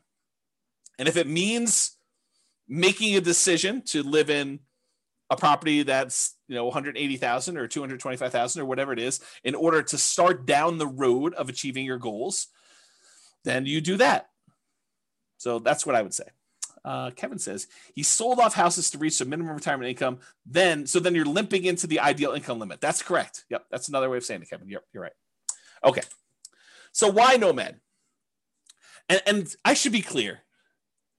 I did include examples of 20% down and 25% down. I didn't do like all the creative financing stuff or all these different alternative investing strategies, but a lot of what I said tonight could be just as easily applied to any other real estate investing strategy. The fact that property values went up and interest rates went down and rents didn't go up quite as much. A lot of what I've been saying applies to all these other strategies: 20% down, 25% down, 30% down, buying properties all cash. Like the same stuff applies. Okay. But why Nomad in particular? Well, one of the reasons we tend to look at Nomad is it's a lower amount of down payment needed to get started than many other real estate investing strategies. So with a lot of other strategies, you need 20% down or 25% down. If you only need to save up 5% in order to start acquiring properties, that happens a lot faster. Okay. You can do it with nothing down. So if you don't have any down payment, but you've got good income, you can go to Severance, you can go to Windsor, you can go to Wellington, and there are nothing down loan programs, USDA, VA, if you happen to be a veteran. You could do some of these like local banks have nothing down loan programs. There's definitely restrictions. You got to be able to qualify for the loan. has to be within a certain range of price. You got to have a certain amount of income. So and a lot of times, depending on the loan program, it has to be in a certain area. But you could do it with nothing down. Someone else mentioned 3% down earlier. You can do it 3% down. But I think a lot of folks are going to be doing the 5% down. That's what we typically model. And so it's a lot easier to save up 5% than 20%. So that's one of the reasons why we do it, because you can acquire properties faster, and then the market is working in your favor. If you weren't in the market in that little honeypot neighborhood I had at the beginning, and you didn't see $100K in equity increase on the properties you bought the year before to this year, then it's problematic. That's why it's better to have the 5% be in the market and kind of acquire that. So as opposed to saving 15 or 20 or 25% down for most other traditional real estate strategies, Nomad is better because you can require less down, which means you can acquire properties faster. The other nice thing I think about Nomad is you do it once, you buy a single property, you catch your breath, you evaluate, you take a year off, you decide what you want to do, you study, and you can make a decision. Should I do this again? Or I was crazy. I don't know what I was thinking. James must have kind of talked me into some crazy voodoo magic, and he doesn't have to do it, which I'll say this too. I'm in a really interesting position because I have almost zero incentive at this point to not tell you the truth, right? Like you could argue since 2003, what is that, 18 years, that I was induced, that I was incentivized to sort of like encourage you to buy houses. Because these classes are largely free. I may charge for them in the future. So if you're listening to this, you paid money for it. Thank you very much. But at the time we're teaching them, they're free right now, right? And the reason why they're free is I was educating you, providing you great information and tools and resources with the hope that some small percentage of you would decide to buy a house with me as your real estate broker, and I would make $7, $8, $9, $10, $13, $15,000, whatever it was. 3% of whatever the price of the house is pretty typical in our marketplace. So go ahead and multiply that out. $400,000 property. I was being paid $12,000 to help you buy a house. That was incentivizing me to encourage you to buy properties, right? This is like not a secret. I mean, it's not like hidden. It's not something I always talk about, but guess what? I'm taking a sabbatical. So I have like no incentive to sell you on this. I can tell you the truth. And the truth is, still what I'm telling you. So it doesn't matter. I'm not incentivized to tell you this anymore. I can tell you exactly what the truth is, and this is still the truth. It's not like I'm being compensated anymore. Okay? All right. Do it once, catch your breath, you evaluate, you decide if you want to do it again next year. That's up to you. You get to choose. You get to look at the market and evaluate, can I get my X percent of the market? Thank you, Bob and Barbie. I do appreciate that. I feel like I've always told the truth, but there is an incentive for me to not tell you the bad stuff. But I do. But there you go. Yeah. Likely story. The timeshare pitch is coming. Oh my goodness. Okay. So you get to decide after you evaluate whether or not you want to do it next year or not. Another reasons why I like Nomad over the other investment strategies is you get better interest rates than non-owner occupant. Just the interest rates are better. There's no due on sale or due on transfer clause issues like if you did creative real estate investing, which you could still do with little down. I mean, it's another little down strategy, but there's other problems with that strategy. And you could typically acquire assets faster if you're saving up down payments when you only have to save 5% than if you have to save 15, 20, 25, which means your acquisition speed is compressed, which means you now have the market working in your favor or against you if the market goes against you, but you typically have the market working in your favor because you have a larger asset base to work from. So there are exceptions to this, but if you have an exceptionally high savings rate or a large asset base to start, then this doesn't apply as much because you're really just deploying assets at that point much faster. Okay. So we've talked about this concept a lot tonight. What's the alternative if you're not going to do Nomad? And I wanted to talk about this concept of learned helplessness because I think it's relevant. It's probably been relevant this whole time, but I thought this class really drug it out of me, whatever the correct verb tense of that is. Cece says, I feel like the biggest barrier to Nomad is the bank refusing to fund after the second one with the justification that you're building out your portfolio. All right. So Cece, for your benefit, any Nomads that are on that have bought more than one property, please tell Cece about your experience. Did the bank tell you or give you any hard time about acquiring the property? I'm not going to prompt you. Please go ahead and tell Cece and she can do this. And Cece, this section on learned helplessness is for you. Okay. So there you go. The whole bunch of people that are talking there. All right. Learned helplessness. This is a quote from Arnold Schwarzenegger. Learned helplessness is the giving up reaction, the quitting response that follows from the belief that whatever you do doesn't matter.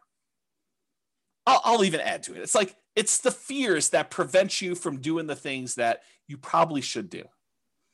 You've conditioned yourself to be helpless, to not seek action and do that. Okay. So I don't know if that helped you in ACC, but there's a couple people at least telling you that it's not an issue. Here's another quote from Elon Musk, thinking in probabilities, which is related to this. Outcomes are usually not deterministic, they're probabilistic. So it's not like a linear, you do this, you get this. It's like you do this, you are likely, or there's a chance this will happen, or there's a chance this will happen, there's a chance this will happen, there's a chance this will happen. And here's the results for each one of these different options. And here's what I think the possibility of this happening A is, the possibility of what this happening B is, and the possibility of this happening C is. That's kind of like my kind of expounding on Elon Musk quote there. He continued on with him though, but we don't think that way. We don't think probabilistically. The popular definition of sanity, you've probably heard this before, doing the same thing over and over and expecting a different result. That's only true in a highly deterministic situation. If you do this, you get this. However, if you have a probabilistic situation where you don't control all of the output, I'll add that, which most situations are, this is Elon saying that, then if you do the same thing twice, it can be quite reasonable to expect a different result. So if you go and you buy properties in the same neighborhood and you buy 4 in a row or 5 in a row, which they've all been able to do, CC, this is for you, loan issue. And there's lots of people saying that they've not had a problem with it. And this is a small sampling. We usually see about 1/10 to 1/20 of the people that listen to stuff actually on live. So if you want to get an idea, and I've not had any problems with it, like never had zero. I've had 0 clients had an issue with it, but maybe there is someone out there who's had an issue with it. So anyway, continuing on, I forget what I was saying here. Something, expecting different results. All right, I don't know what happened. We'll come back to it. All right, so here's some stuff on expected value. Expected value. So we've taught this in other classes, this idea of expected value and making bets where your chances of success are good. They're in your favor. That's positive expected value, positive EV. Expected value is the sum of all the possible values that you could get from this. So in this situation, I could lose all my money. In this situation, I can make $10,000. In this situation, I can make $100,000. In this situation, I could have $1 million or whatever it is. Oh, I know what I was going to say over here. Let me finish this thought and I'll try to go back. So it's a sum of all those results multiplied by the probability of the occurrence of each one of the results. So I have a 10% chance that I could lose all my money. I have a 15% chance that I can make $10,000. I have a 20% chance that I can make $100,000. I have a 40% chance that I can make $500,000, and I have a 10% chance of making $1 million. If you multiply the probability, the percentage chance you have, times that dollar amount, and you add up all of those, that is the overall expected value calculation. It tells you what, if you could have all of these results happen to you in the proportion that the chance of it happening to you would happen, this is what your outcome would be on average. That's what it means. Okay. So going back here. So what I was going to say, CC, before I got distracted is, if you were like one of my clients who bought in this kind of like honeypot neighborhood where they bought a property and then it went up 3%, then it went up 4%, went up whatever it is, I don't think a lot of them were thinking to themselves, hey, listen, by year 4, we're going to see a 25% or 28% increase in any properties that we bought at this point. I don't think any of them had that in their kind of like probability part of that. I think a lot of them thought, hey, listen, I'm going into this. I think there's a good chance we'll see 3%-ish appreciation, maybe a little bit more, maybe a little bit less. There is a chance that the market could go down, but I'm ready to go buy another house and get that one at a discount the next year if I go and do this. But you had to be in the market in order to have that really small chance probability for you to see 100K times however many houses they ended up buying in that neighborhood. So you got to be ready to do all that stuff.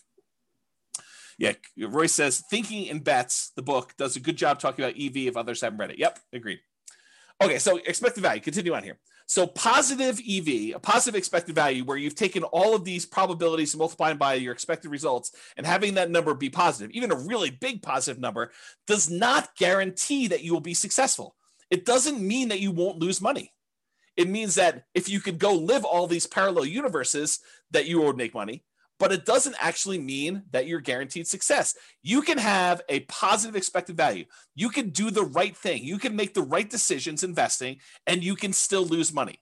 You can get in your car and drive down the road, be on the right side of the road, be doing the speed limit, be wearing your seatbelt, be paying attention, have the radio off, have the telephone off, and you could still get in a car accident and die. Right? You could have positive EV and still do poorly. Right? You can also have negative EV and make money. You can actually have too much to drink. You could be talking on your cell phone. You could be putting your makeup on. You could be eating a cheeseburger. You could be having the music blaring. You could be, snorting a line of cocaine. You could be swerving all over the yellow line on the other side of the road, off the curb, getting like that rumble feeling. You could go into the grass and come back up onto the road and do that. You can make it home safe. And that would have been a negative EV type of situation, but you could survive it. And that's what's hard. You could actually decide to invest in dog money or Bitcoin, and you could make money. When I'm not saying it is, because I don't know, but you could actually look at all the probabilities of you making money with Bitcoin and decide this is not a good EV bet. This is a negative EV bet. Like, I shouldn't do this. But you can invest in it and actually crush it. You can make money with it. And that's what's hard about this. To kind of use my example, you could drive to work and get in an accident and you could die. Most times you go to work, you arrive safely, and you earn wages for that day. It has a positive EV because your probability of being able to get to work safely and earn money at that job is really high. But you could actually have that very small percent chance where someone does something stupid, or you accidentally do something stupid and you end up dying. There's no riskless things you do in life. So regardless of what real estate investing strategy you're doing, consider what the chances are for a variety of outcomes and what the results would be for those outcomes. And I know for someone who's just getting started, this is really hard to do. It's even, I don't know if it's, I would say this, there's a curve.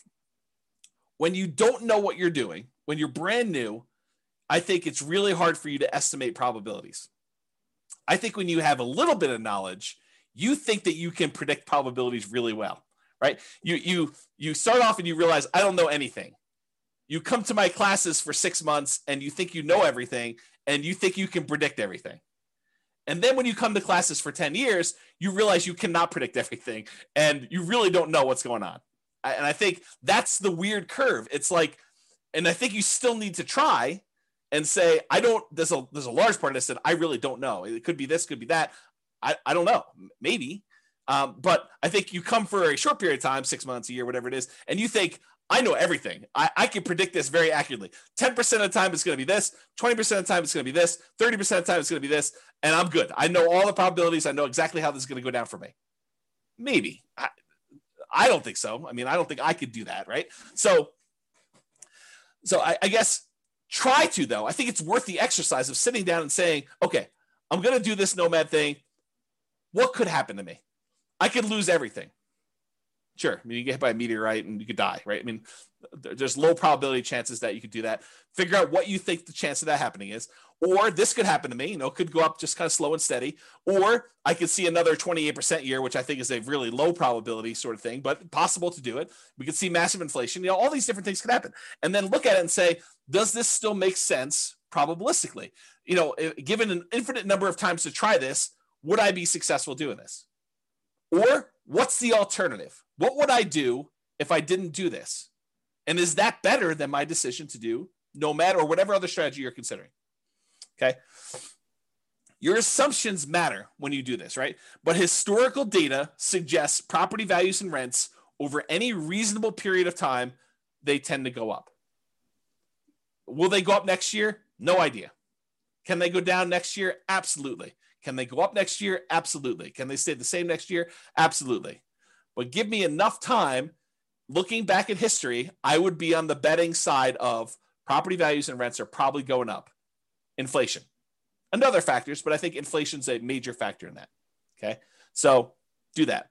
When I do math in the real estate financial planner software, when I do modeling and things of that nature, and the average of the Monte Carlo runs that you do, that's technically an EV calculation, right? You're running this thing 100, 500, 1,000 times, whatever it is. And you're saying, okay, there's 1 out of 1,000 chance that it does this dollar amount and 1 out of 1,000 that does this dollar amount. You take that times 1,000 and you add up all the numbers. That literally is an EV calculation. You do the average of all of them. That's your EV for that entire run. Okay. It tends to be overwhelmingly positive. Are there times when you run this scenario that it becomes negative? Yep, sure is. And your assumptions matter a lot as to whether or not it shows negative and how negative it shows. Okay. So what is your alternative for achieving whatever goal that you're trying to achieve with this nomad or real estate investing strategy that you're considering? You know, if you're saying, hey, listen, I want to retire early, or I want to hit financial independence, maybe it's not even retire early, maybe it's retire on time, or not too late because you're starting pretty late. You know, I just don't want to go to 75. I want to try to do this before 75, and I'm starting at 45 or 50, and I got to get caught up. So how can I do this in 25 years? Which it's not fast anymore. It's like on time because I started late, right? So what is your goal that you're trying to achieve, and what are the options you could do? Okay, I could do Bitcoin. I could bet it all on Bitcoin possibility. I could go to the casino and bet it all on Black 12. And if I hit Black 12, I get 36 times my money or 35 times my money. If I don't hit it, I lose everything.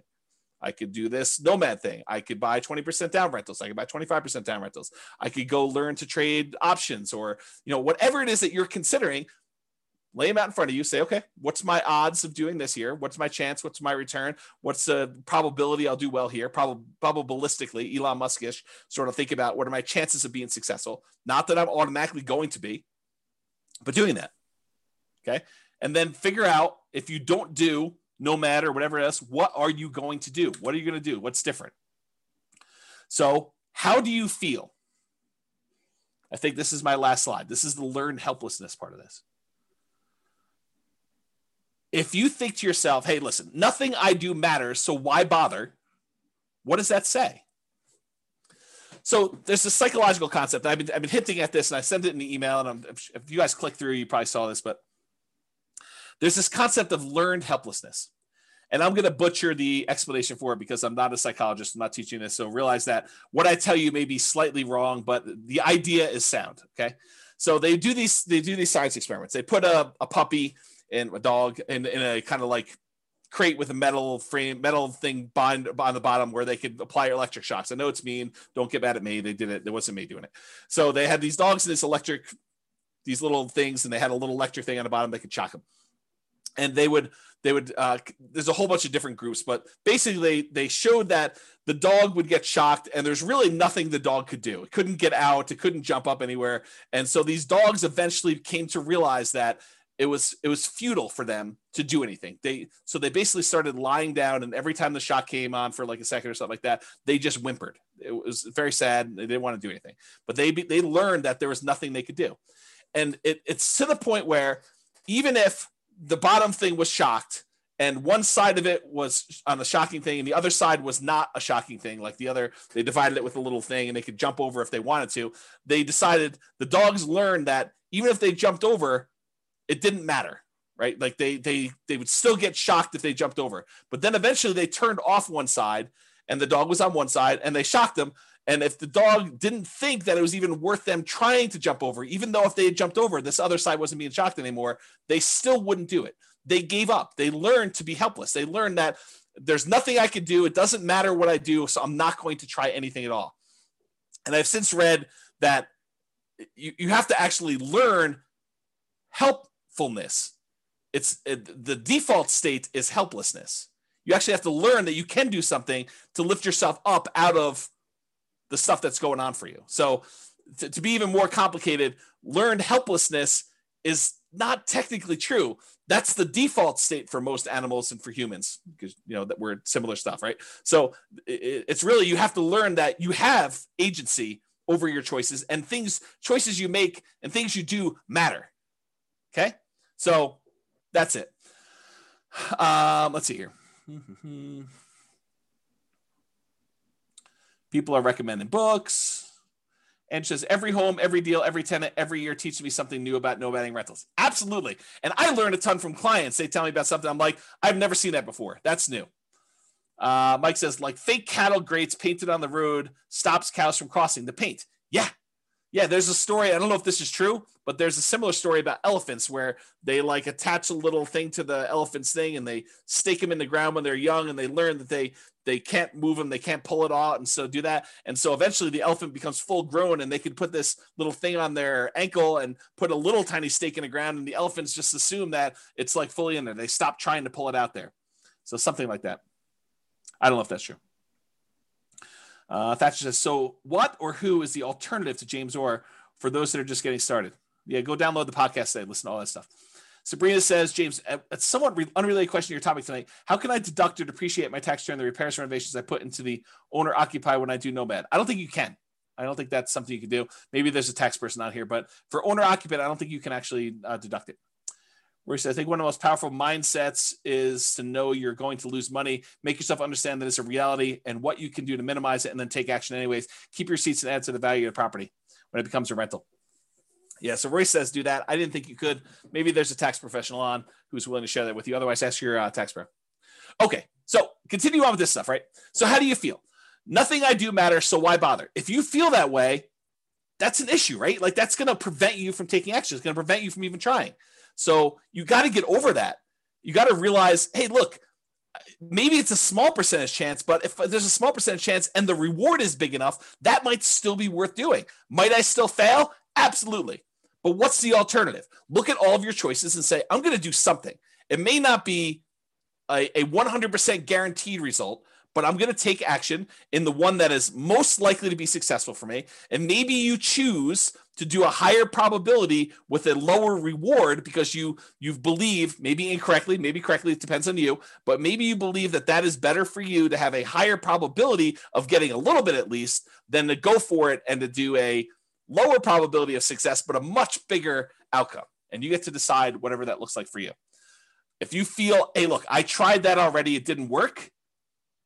Yes, we all fail at things. I mean, if you listen to the class, I don't remember when I did it. It was earlier this year. I talked about like the 20 stupidest things I ever did or what I wish I knew before I invested in, like before I started investing in real estate. And I was pretty open about like, I've had some significant setbacks and failure.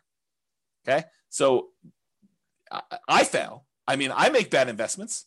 I don't always make money on stuff. Sometimes I do things and they don't work.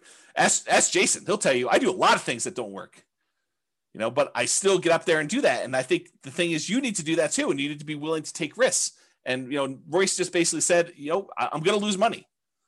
Be prepared for that. Rising interest rates are killing all the deals. If ever there was a reason to buy now, it's interest rates are at all-time lows. Right. So you're going to complain to me a year, well, maybe not to me, I may not be around, but a year, 2, 3, 4, 5 years from now, you're going to say, I should have bought all those houses when interest rates were at 3%, because now they're at 4, 5, 6, 7, 8, 9, 10, whatever they're at. Right. So you think that all these deals, or you think to yourself, I shouldn't even buy the first property because interest rates are going to go up. And this is unsustainable. If interest rates go up to 5, 6, 7, 8, 9%, I put it in the calculator. This is not going to work. I shouldn't even buy one property. I shouldn't even do it. Bad. That's bad decision making. Right. You do one based on what it is today. You can evaluate then whether it makes sense to do the next one. And I think in a lot of cases, it's still going to make sense because even if you get in a bad interest rate, if interest rates happen to go back down, then you could lower your interest rate, do a refinance and improve the deal. Otherwise, you just hold on to it. You got that low and it's not getting any worse than that. Okay. Home prices are too high to make my plan work. I think that's largely what spurred on this class is these home prices have gone up like crazy in that particular market. So if you're looking at it and you're saying, hey, look, these deals are ugly compared to what they were. Yes, they were. They are ugly. Cash flow is not pretty right now. It is not good. I mean, you can move to a different market. Maybe you could find better cash flow in another market. Maybe you can do something else. I mean, who knows? But what's the alternative? And is the overall return you're getting still worth doing? I don't know. I thought those returns still looked pretty decent to me, but maybe it's different for you, right? Rents aren't high enough to make my numbers work. Yup. This is like what we've been talking about. But go ahead and ask the people on the call or your friends who are like successful real estate investors. How do your properties that you bought 5 years ago or 10 years ago, how are the rents on those compared to what you paid for them? They look amazing. The rents on a property you bought 5 years ago, that's like phenomenal numbers. I mean, you basically have the purchase price from back then and the numbers today for rents. That's crazy good, right? But right now you're like making a decision. You're like, this is ugly. Yes, I totally agree. But I think you have to be like the dog and be willing to jump and see, is the other side electrified? And there's a chance, or maybe I push on the wall, or maybe I bark and they'll let me out. I mean, who knows, right? You got to try something. And if that doesn't work, you got to try again. There's like the famous thing. I think Tony Robbins sort of made this famous, but that's where I heard it from. It's like, how long would you give your average baby to learn how to walk? Well, I'm going to let them try 3 times. If they can't get it after 3 times, then we're done. They're not going to try anymore. We're just going to let them remain seated in a wheelchair for the rest of their life. They're not going to walk. No. You always let them get back up and keep trying. If something doesn't work, if they fall down, if they hit something, they knock their head, they start crying, you let them do it again. You're going to make mistakes. Things are going to happen that were unexpected. You're going to have property values go up 28% in a year that you already own. Great. You're also going to have property values go down. You're going to have rents go down. You're going to have tenants that destroy your properties. These things happen. It's inevitable. I talk about this kind of like idea of your shoelace comes untied. It's not a big deal. You don't stress out over it. You bend over, you tie your shoelace, you stand back up, you continue walking. If it comes untied again, you do it again. If your tenant doesn't pay rent, that's fine. You go call the attorney, you do an eviction, you get them out of the property, you do whatever repairs you need to do the turn, you put a new tenant in there. It's like tying your shoelace. It's got to be that second nature. Okay? Sure, it worked for him or her when they got started. There were deals then, but there aren't any deals now.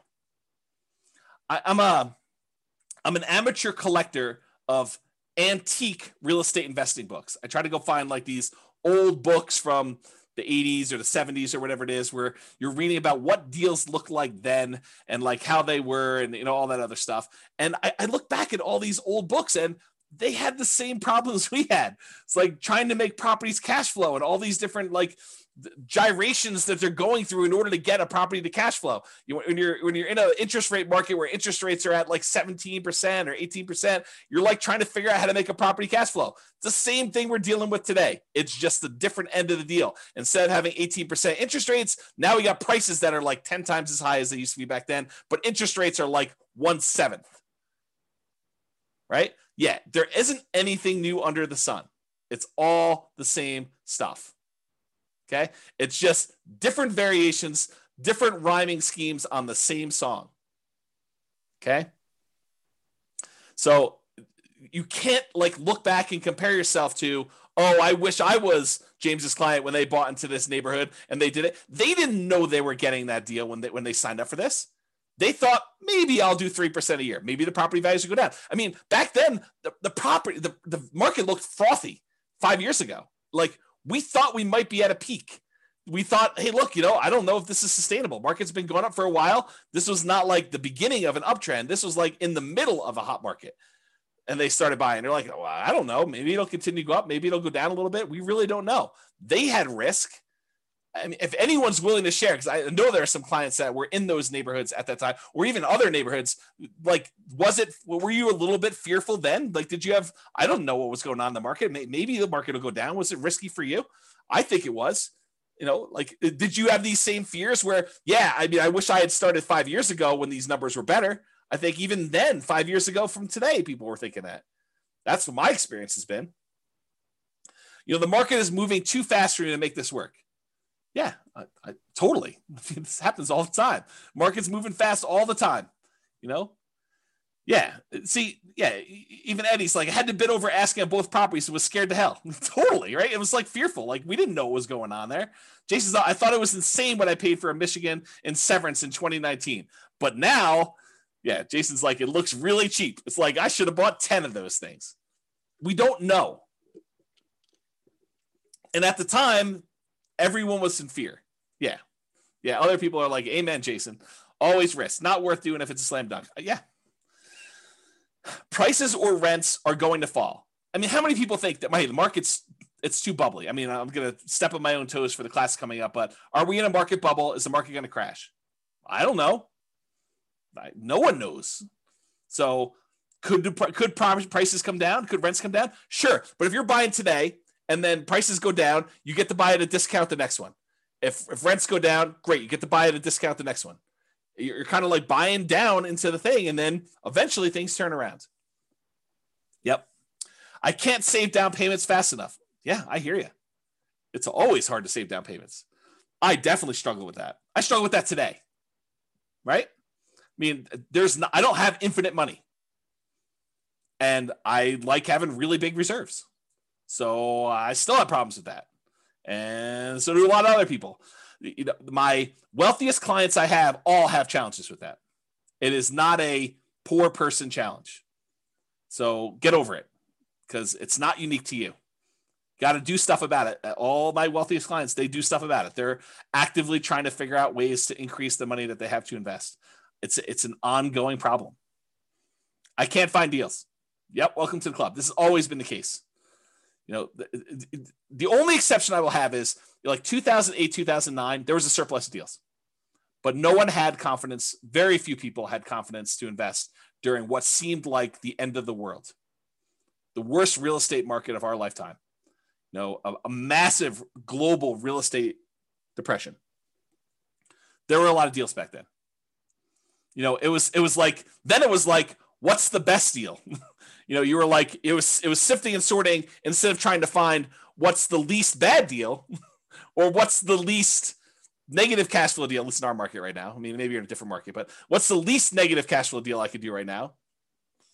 Before then it was like, well, there's 14 ones to choose from. Which one should I pick? Yeah. Okay. All right. So that's all I got.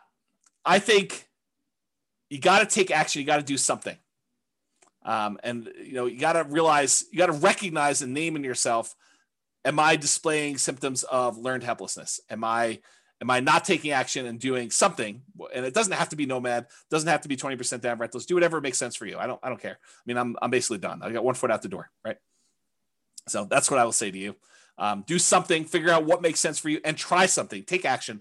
You know, have agency over yourself and your decisions and your actions, and make movements towards something. And even if you're wrong, you can correct. It's easier to correct when you're in motion than to correct when you're sitting in fear and not doing anything.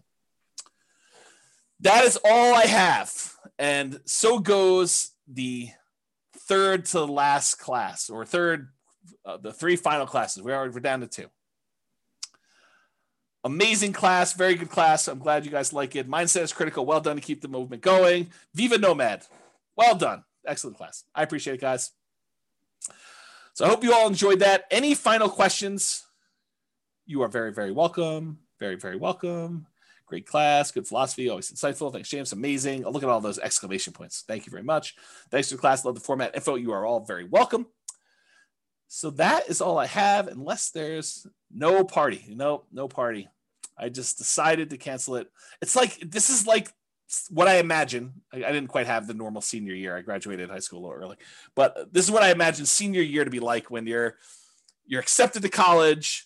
All your grades are in. You've got that like sort of like last week where there's nothing really going on. The teachers have you like wiping down the cabinets in the science classroom and cleaning out the lab desks. And, you know, it's like all that stuff. I feel like that's sort of this last week. Like, it's sort of like you're ready to go. And the weather is not helping. It's like triggering all those nostalgic sort of summer break sort of thing. So I think, I'm sure, sort of, no ice cream. I might have ice cream tonight. I got ice cream downstairs, but probably not. So I want to sign your yearbook. Oh, that's pretty funny. I don't think I bought any yearbooks. I probably signed some other people's yearbooks.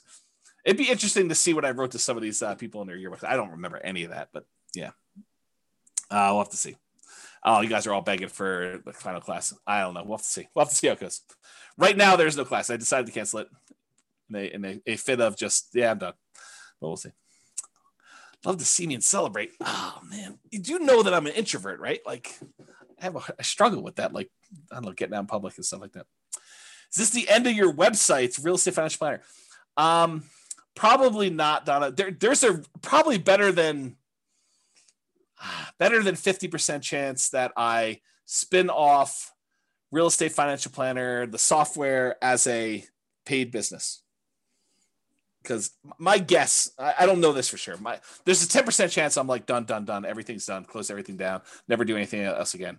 But my guess is that, especially since I've been doing this stuff for so long, and I tend to think about work. I tend to think about business. I tend to read a lot of business books. Like all of my like fun stuff seems to be business related. The chance of me going from 100 miles an hour to 0 seems unlikely. It's possible it could. I don't know. I'll know a lot more after taking 3 months off. But my guess is that I probably will spin off the Real Estate Financial Planner business as like a separate little entity. It's my guess. We'll see. We could do it at our house. Oh, Bob and Barbie just volunteered their house. Oh, that's pretty interesting. That might be painting landscapes. I did do a painting. Steve, I did like a Bob Ross class. I have a little thing. I'll have to show it to you guys sometime. It's like a snowscape. You are welcome, Carlos. Thank you a lot, James. Thank you a million for all your help and support. I've been learning a lot from you. You're very welcome. Very welcome. Brittany says, just download all podcasts. Wish I found this a long time ago. Yep. Good stuff, right? Roy says, we'll call it Beers with Barbie. I'm in. Oh, that's pretty awesome. Just stay on a teacher schedule. Take your summer off. There's a possibility. There's definitely a possibility. The challenge, Nick, is this, right? Like the monetization for teaching the classes is actually brokerage. And it's hard to be like part-time brokerage. It's tricky. Because if you need something and you're like, oh, but I'm buying in January this year. And I'm like, oh, well, I'm taking January off this year. That's hard for you. It's tricky to do that. So I don't know. The goal is you take the tech startup journey. Jason, I don't want to give up ownership. I don't know. Maybe I'm too stingy. You and I will have to talk about this on the cruise. Yep. Thank you. We're all better for having your great effort. I appreciate that. Book recommendations. You can read the book I wrote for my son. It's that'll probably come down soon. You should go download that. I'll type in the address. And then also probably The Millionaire Real Estate Investor is probably another good book. But here's the book I wrote for my son. You can go download this for free. That's probably a good starter book. I would probably do 2 of those. I can't tell you how much we've learned from you. I appreciate that. That's very nice. Very kind. All right. Well, because I'm getting mushy with all the love fest, I think I might go. 3K Nomad book is worth reading. Yeah, the 3K Nomad book is probably worth reading if you're planning on doing lease options or you want to get a better nuanced understanding of Nomad stuff. That's probably worth doing too. I don't know if that's available on the podcast or on the website. There is a 2-hour version of it taught. There's several of it, but there's one on the podcast. You just go listen to that. I'd go download the podcast episodes like right away. I don't know if it's on Amazon, Jason. I really don't. But you all should go download the podcast episodes because they are probably coming down. So please do go download those, enjoy those while you can. There's like 100 of the 300 classes or whatever it is that are there. And I might do burrito pricing on classes and release those over time. So there's a possibility that you'll see you could buy a copy of an old class for like $12 or something like that. Basically the cost of buying a burrito. All right. If that's all we got, thank you all for coming. We're going to end on time. I do appreciate it. Looking forward to the last 2 classes, and then we will be done. So 2 more preps, and then take some time off. So thank you all. I will talk to you all soon. Have a great night. Oh, someone's on my back porch. I got to go. All right, cool. I will talk to you all soon. Have a great night. Bye for now. With home prices up, mortgage interest rates up, and rents up, but not quite enough to counteract the higher prices and interest rates. Cash flow on rental properties in Salt Lake City is harder than ever. Book a call with the Real Estate Financial Planner to apply our proprietary 88 strategies to improve cash flow on your rentals. See the show notes for a link to schedule your call and improve your cash flow today. If you're a real estate agent, lender, or professional in Salt Lake City that wants to help our real estate investor listeners, consider reaching out to learn about collaboration opportunities with this podcast. We'd love to add more value to our listeners by having you assist our investors buy, sell, and finance their real estate investments. See the show notes to schedule a call to discuss collaboration opportunities.